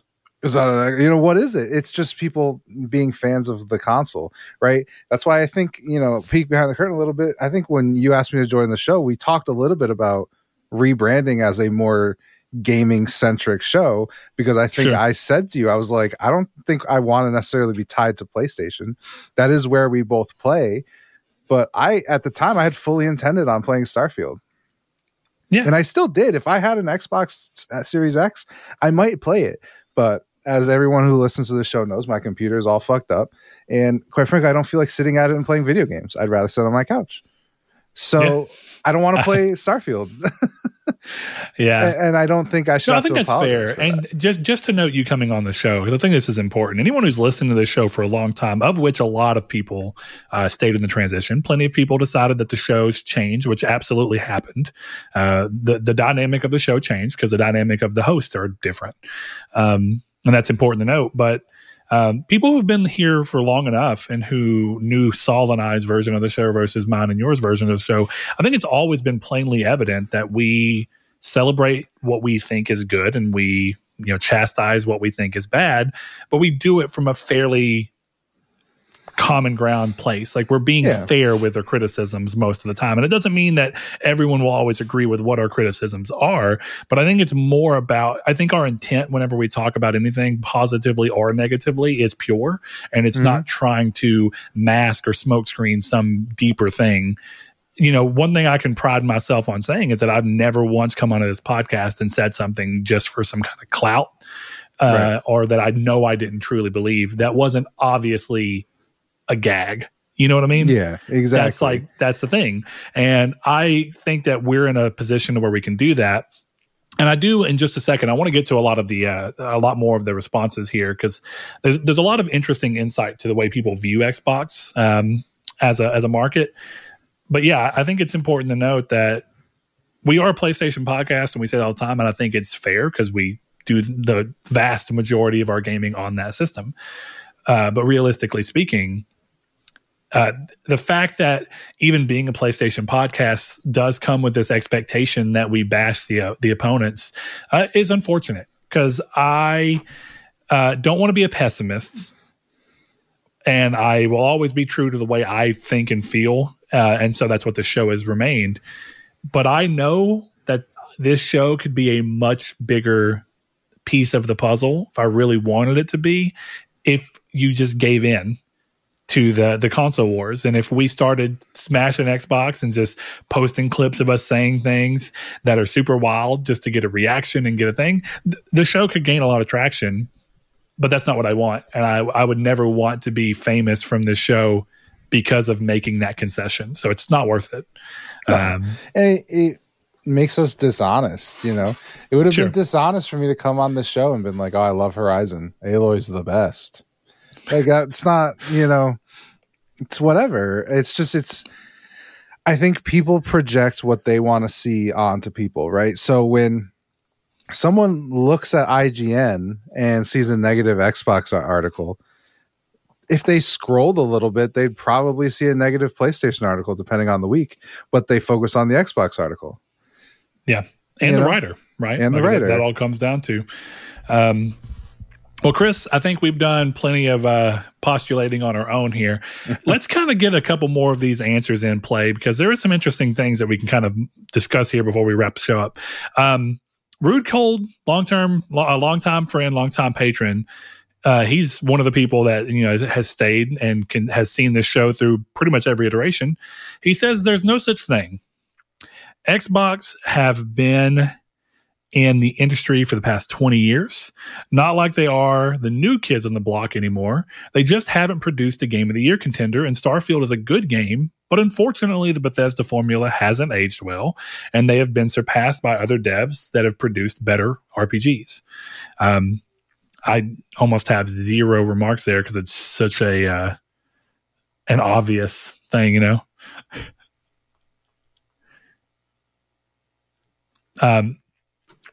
Sorry, I gotta. No, you're fine. I agree with the comment. You know, it's it's funny because I don't want to sound like a boomer, right?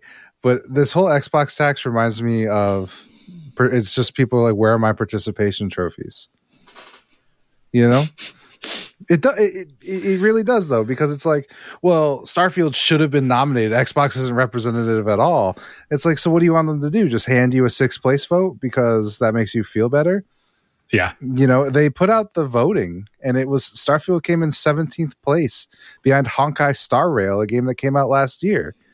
You know, sure. Apex was right below it. So it's just you're never going to get a better result by trying to force people to acknowledge or be nicer to your console. Sure. You know, I think, and I said it when it happened, right? The Call of Duty, at least I wrote the news this way, that the Call of Duty reviews were overblown because they're playing the single player, and the single player is garbage. And sure. I don't think I've heard anyone defend it. But the game came out and it was really good.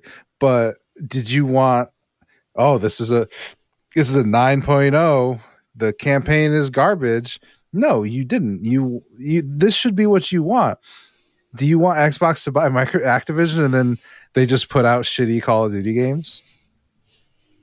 Even if the package may be good for the multiplayer, it's just Modern Warfare 2's multiplayer with some tweaks and new guns and new maps. So what are you asking for here? They made a bad campaign. You should hold their feet to the fire for it. Every report is that it was a DLC. It was on the verge of being canceled, and they shit it out. That's just bad management. That's a Bobby Kotick thing. It's not even Xbox yet. So what are you defending?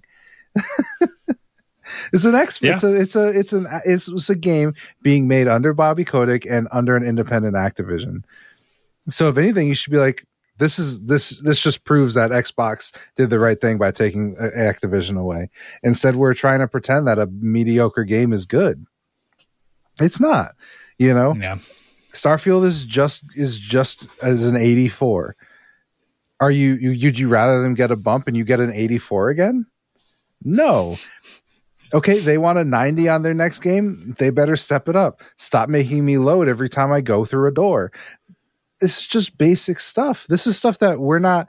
If Spider-Man had load screens, it would be a 7, maybe. You know, but we're not going to say. I wouldn't sit here and say, "Oh, the PlayStation tax. I'm going to throw all my cobwebs into the Boston Harbor." No, this is fucking outrageous. It's make better games. That's the one thing Xbox has failed at. Well, to follow up to your standpoint here, RMG0731 says it's hard to believe in the Xbox tax when just 2 years ago they were named Metacritic Publisher of the Year, with Psychonauts 2 being a nominee. Having played both Starfield and Hi-Fi Rush, I almost believe they get overrated, as Starfield in particular was very polarizing, with Steam and Xbox Store scores being very poor. I think the first half of that is really an actually fairly salient point to make. They inherited Psychonauts 2 as a project that was already well underway, that was kickstarted. Actually, it wasn't kickstarted, but it was Figs or whatever, where you like, but I can't remember the actual name of the site, but it's something like that, where you like buy into the company or something to some degree. Yeah, it was like stocks, basically. Yeah, exactly. You're buying up seeds that are going to grow into something bigger to make the game happen, which is great. And they got a great game out of it. And ultimately, at the end of the day, their name was attached to it. And much in the same way we're talking about people are defending a Call of Duty game just because it happened to come out after the closure, when it's not even really anything that was made under Xbox's, tenure. The same thing should be looked at here. If they are being nominated for a Metacritic Publisher of the Year, all because of one game that they inherited from a purchase, I think it does kind of give at least like a kneecap shot to the idea of this Xbox tax being a thing, unless your argument is that somehow the Xbox tax has developed across the last year and a half, which I just think is not really fair, because I think Forza Horizon 7 or whatever the hell it was called, I can't remember which one it was, got a ton of great press from them. It scored very high. Hi-Fi Rush maybe didn't sell crazy well, but it's also a Game Pass game, so it's a little hard to look at that, but it scored really well. People have been talking about it all year long. It is the only title from Xbox Studios that has consistently been brought up outside of this conversation about how it might have been snubbed because of it being an Xbox title. It is the one game that constantly gets being brought up about how it should be represented in the Game Awards, and how it is well represented in the Game Awards, even though it didn't quite hit Game of the Year category. And something that's really important to note about Game of the Year too, or Game of the Year category, is the only title in the Game of the Year category that is not at a 90 on Metacritic is Alan Wake 2, and it's at an 89. Yeah. Which kind of feels like, yes, is it in the 80s? But it's so close to the others that it makes sense for it to be there. Did you have something you wanted to say, Chris? Yeah. This is just not the year to make this argument. Yeah. It's not. It's a hard year for anything. It's like we talked about with all these other games. It's just, there are plenty of games that I love this year. And honestly, in a year full of great games that people are talking about, some of my favorite games are some of the games that were not necessarily treated well. Treated well sounds bad. That's something I'm saying that it didn't deserve it. But they are games that did not critically astound anyone. Yeah. And yet I really enjoyed them. And that kind of just becomes a thing of like, there's nothing to belittle your opinion on a game. Your favorite game of this year and your game of the year can be any game that spoke to you. But when you're doing something like this, it's just, that's not how it's going to happen. Trepang 2 is probably going to be on my game of the year list. And is there a Trepang 2 tax? Because nobody fucking talked about it. But I love it. Yeah, I want to bring the next one up. So TT Dog 666 is a longtime listener, longtime patron. And to what we were saying earlier, I remember the first time that I ever heard from Mark was that he had he had written a like a blog or something to that degree, where he was talking about how he had stepped outside for a walk one morning and happened to click on our podcast, and he was really surprised to find that we were a PlayStation podcast that wasn't immediately trying to dunk on Xbox, and instead were looking at the good and bad of what they were doing and noting that. And so I think his opinion here is really interesting because he is a far heavier leaning towards the Xbox side of things. And he says Starfield's a good game, but it's not a great game. It doesn't deserve a spot in the Game of the Year nominations when you see what else has been released and what else has been nominated. Europe-wise, Xbox sales tanked, and this is important to note, he is from Europe, as they have ignored any promotion and marketing all year as they tried to appease the regulators over the ABK deal. Can't remember any TV ads these last 6 months, whereas Sony and PlayStation are everywhere. Bias-wise, GameSpot seems to be only too keen to have a cheap shot when they can, but most sites, I'd say, are fairly even-handed. IGN used to get stick for bashing PlayStation at a time when almost every story was bad news for Sony. And I think all that kind of comes together to say there's a story here. When Xbox is doing poor sales-wise, when they've completely ignored promoting in some of the biggest markets they could have because they're trying to make these other moves that are happening, that means they get less console sales. To Chris's point earlier, the less console sales you have, the less relevant you are in the conversation as a grand scheme, because they do look and go, well, we're going to probably send a PlayStation code because most people are going to play PlayStation. That is the more important one of the two consoles to make sure that you get a review out for, because it's the bigger market for those games, and it tends to be the market where most games sell better on. Of course, as a general rule, there are exceptions to every rule.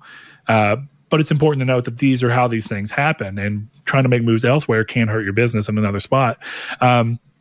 And like you said, so IGN clearly had a penchant for criticizing PlayStation at a time when all sorts of things were bad for Sony. So there's never a time where every outlet's going to be kind to every person. I think PlayStation's gotten a lot of flack. Actually, I remember a lot of outlets giving Jim Ryan and Sony flack for what they viewed as trying to block the Xbox Activision deal.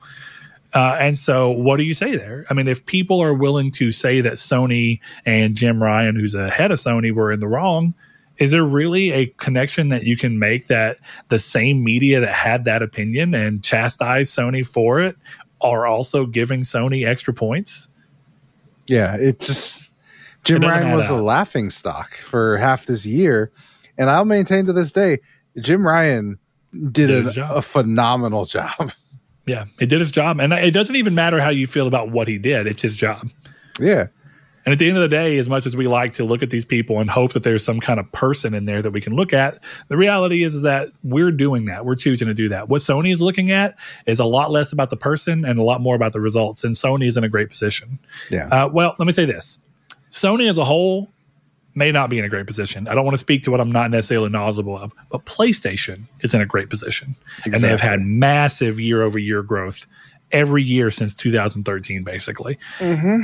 It's kind of hard to argue with results. And they've grown significantly since PS5 alone. That's important to note.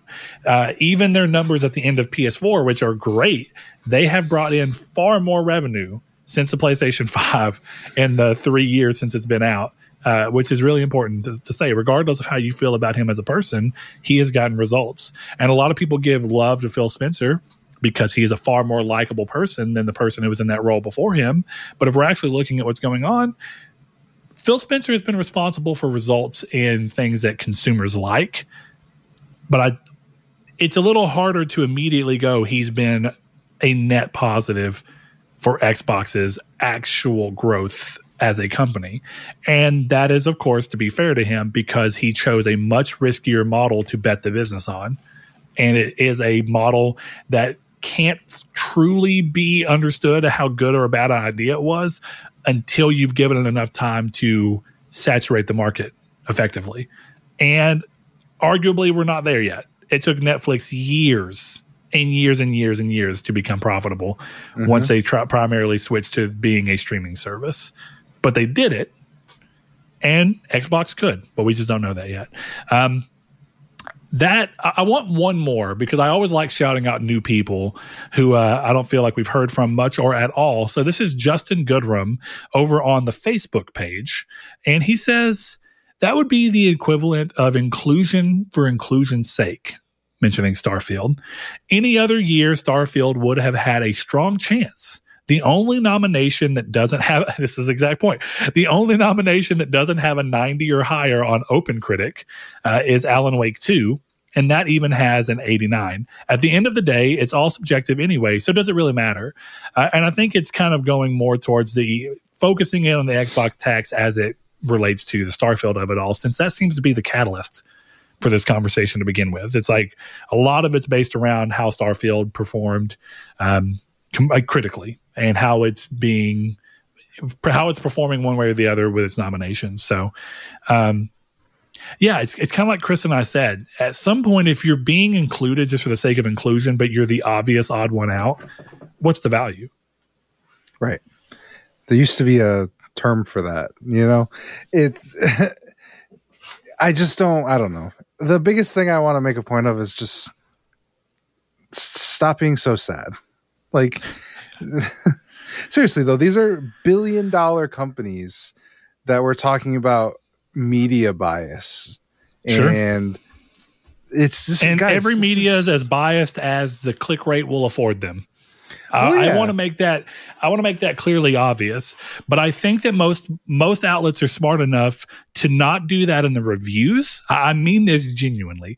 Most outlets are not going to choose that fight and to give into that on the reviews. Most won't. What they will do is get spicy on their op-eds because it's just an opinion piece. And as much as a review is an opinion, it is an opinion that has weight towards a system that everyone understands impacts the way that people who make games get paid and all sorts of things.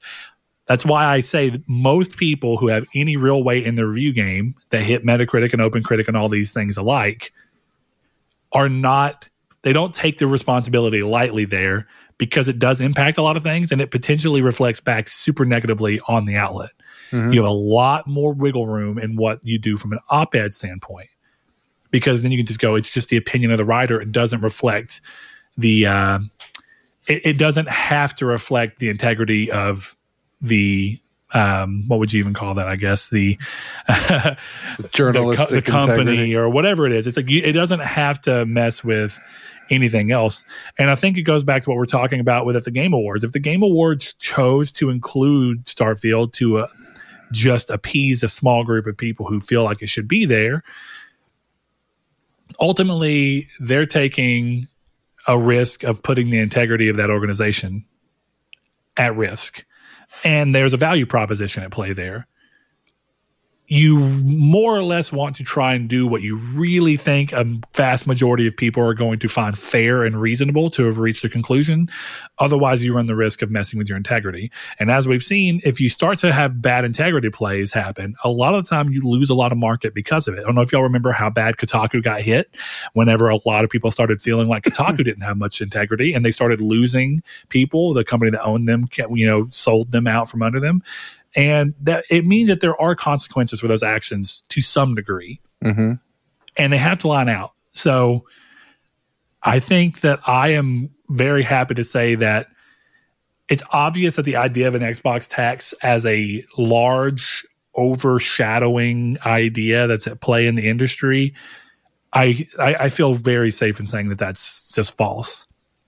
But as I will say with all things, there is undoubtedly at least one, if not a handful, of people in this industry who probably are allowing their bias to get the better of them. And it might be resulting in something that is an Xbox tax here. But it's not happening in a widespread enough way for it to truly impact Xbox. And I think that's where it matters. This would have to be a widespread issue for this to be of note. And I think it's obviously not. Yeah. It's just... I don't know what the deal is, if it's Elon Musk's monetization on X or if it's probably legitimately it's just emotion. Yeah. But I don't understand where this is all coming from. I feel like it's abundantly clear, if you really look at what's going on, that Xbox is taking its lumps because they deserve it. And they've put themselves in a position to be scrutinized. Sure. When you buy the biggest publisher and two enormous publishers in this industry, ground-shaking moves, And outside of those publishers, you've released Psychonauts 2 that was done before you got it. And then your staple of in-house games, all of which have fallen in quality, at least in the opinion of the majority meaning Metacritic reviews, right? They've fallen short. Halo Infinite is a bust. Gears 5, as much as I'm sure people like it, does not hold up to the rest of the series. You know, these are just reality, right? So it shouldn't be a surprise that people are a little wary of a publisher who hasn't shown that they have the chops to handle this stuff is buying up publishers. That's normal, and that should be what the Xbox people are doing too. They should go, okay, well, I got used to all these games outside of it being really good. What's Xbox going to do? Phil Spencer has led through good feelings and emotions, you know, and that works well for public relations and, you know, taking pictures with the fucking X, you know, with content creators. But believe it or not, that doesn't make games. Okay. So in the end, the games speak. And this year, especially, the games didn't hit. And the big thing, you know what doesn't help Starfield's reviews? When people are telling me it's going to be the game of the generation. Yeah, I had debated going to that. I want to go, before you get too far into it, Josh Ayers, one of our longtime listeners of the show. Go for it. Literally since like first 10 episodes, I think. He says, I don't think there's a tax. I think Xbox fans talk up games saying dumb stuff like game of the generation, and there's no way Xbox devs can live up to that sort of hype. And I think if you choose to take that at face value and really, or if you choose to not take it at face value, and either way, really, I think that if you're not putting your blinders, if you're not throwing up some kind of thing where you're filtering this through a negative lens, I think it's fair to say that Xbox has not shown that they have the ability, and I would say even a large chunk of PlayStation's developers have shown that game of the generation is a really, really hard label to put on anything because it makes the expectations so high. Right. And while Bethesda had no control over that, it does impact the way that people perceive the game once it does hit. Well, and Bethesda didn't help, right? The first game from the makers of Skyrim and Fallout, you're already putting your game on a pedestal that honestly is unobtainable. You can't recreate Skyrim. Look, but deservedly so.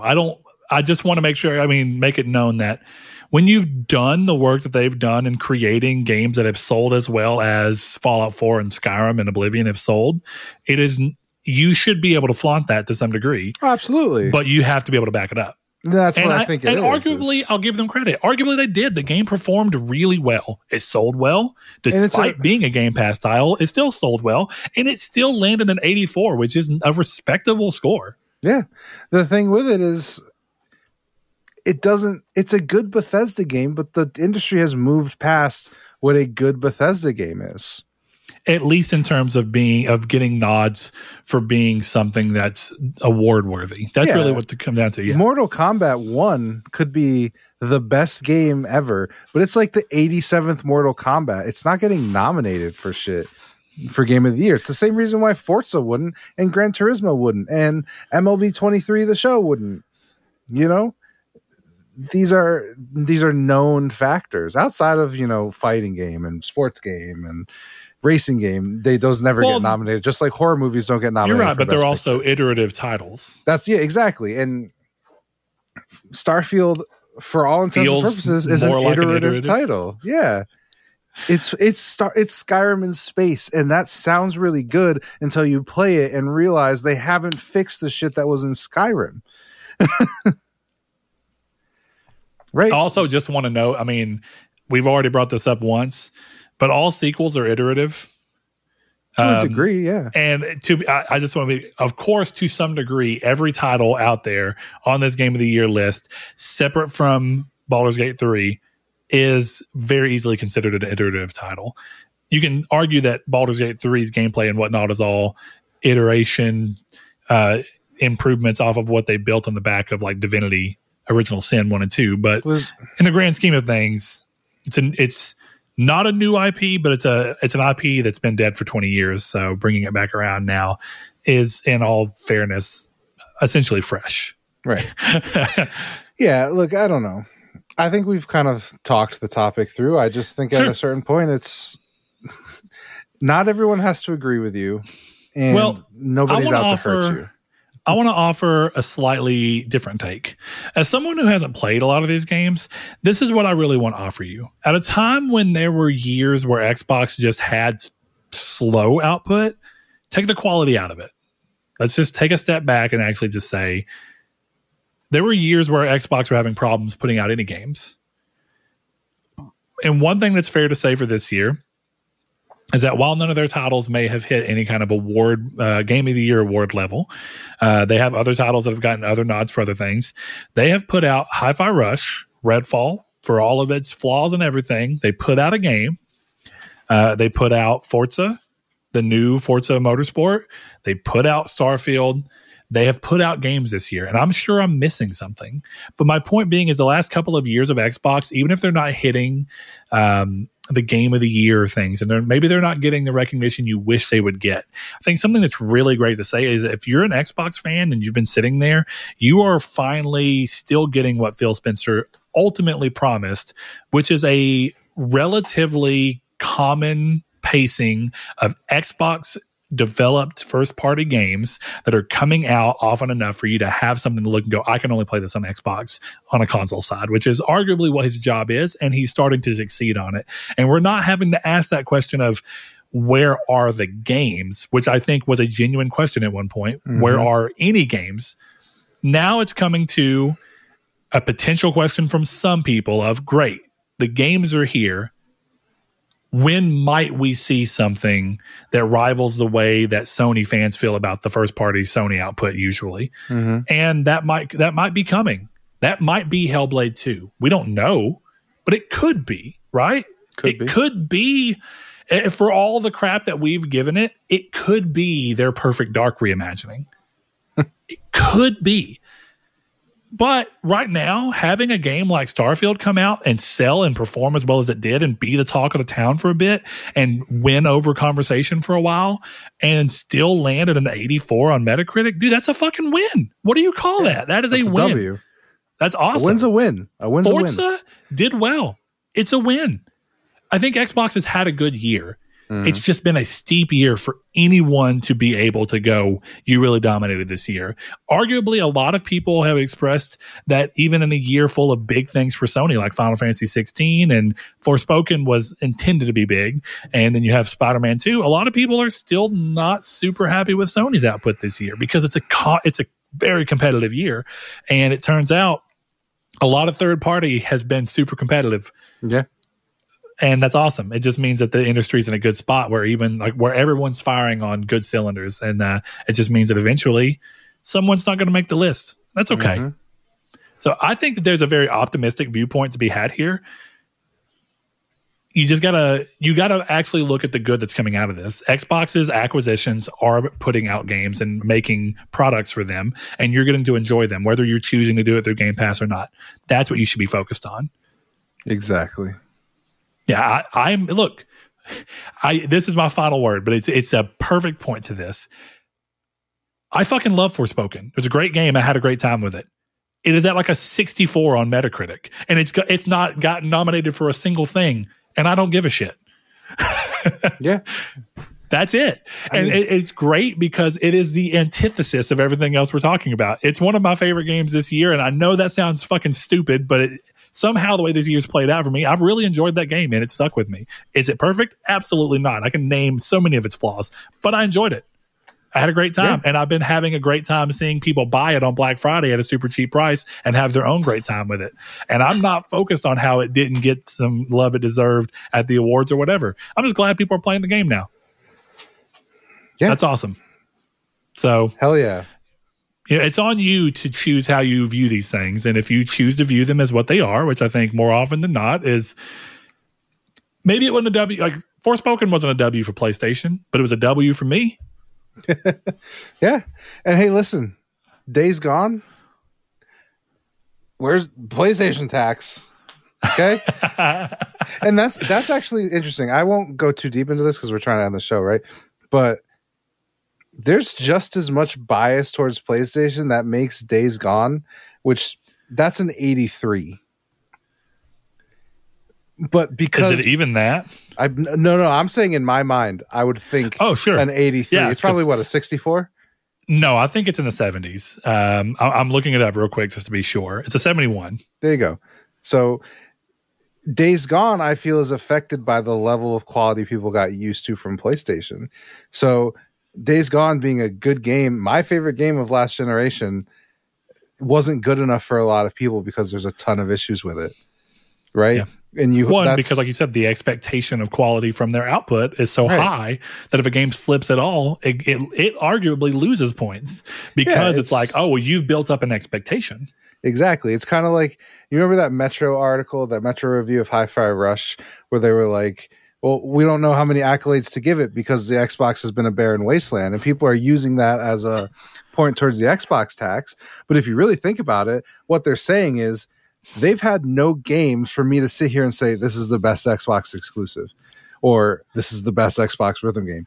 They haven't had anything to hold it against. So there is no accolade in terms of best Xbox game, whatever, that they can hold it to. It's that simple. Yeah. I mean, it's a weird way to go, but I get it. Ultimately, it's like, how do you stack it up against its own self? Yeah. Or, how do you stack Xbox's limited output at the time against itself? That's why I say look at it from the benefits of all the things that Xbox did put out this year. By the time Hi-Fi Rush was so early in the year that you didn't have a lot to go off of, but now you do. Now you have plenty of Xbox output that you can go look at that. And then you get to do the other things, right? Like for it to not be a new release, what about the new Sea of Thieves updates? If you had a fun time with that, great. Xbox fulfilled their promise to you, which was to give you things that you enjoyed that was content. If it's a new game, even better. If it's updates to an existing game, it's still something. And as long as you enjoyed it, you're kind of doing well. So I think the thing I would say to take away from all this is just don't rely on the media to tell you what to like and what to not like. And the less that you start to care about what the media does and what the media says, the less you have to worry about feeling like something was snubbed. I constantly enjoy games that don't do well, and I just live in the world of knowing that that's okay. Absolutely. I'm glad you had fun with Forspoken. Yeah.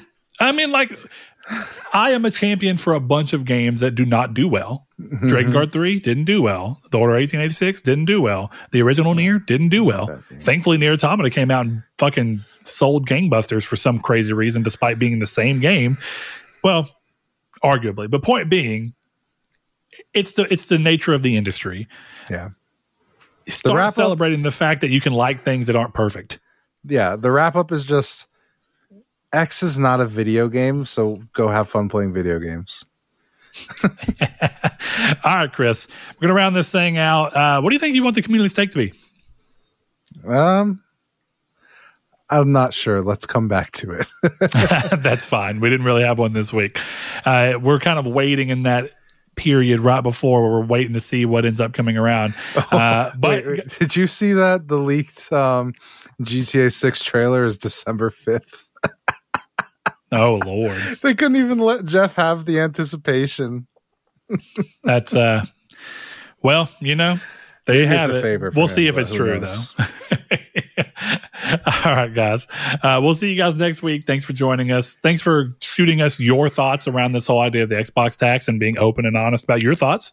And hopefully you got some value out of this. But, Chris, go back to your circus and have a good time. And I'll talk to you. I'll talk to you later. All right, buddy. All right, guys, as always, if you want to support the show with more than just your time, head over to patreon.com/Nartech, where you can consider giving as little as $1 per month to the show. Just like Spencer, Brandon Edwards, Alex, Barry Rogers, Stingray X, Easton328, Aztec King, Lecheon69, The Lord Corgi, Bailey Robertson, Mark Schutz, Cypher Primus, Kyle Grimm, Rude Days 93, Kevin Bacon Bits, Danny Villalobos, Jehudi MD, No Fate, Josh Ayers, Derek Porter, Donovan Williams, Matthew Green, and Sean Sanderud. Thanks to each and every one of you. See you next week.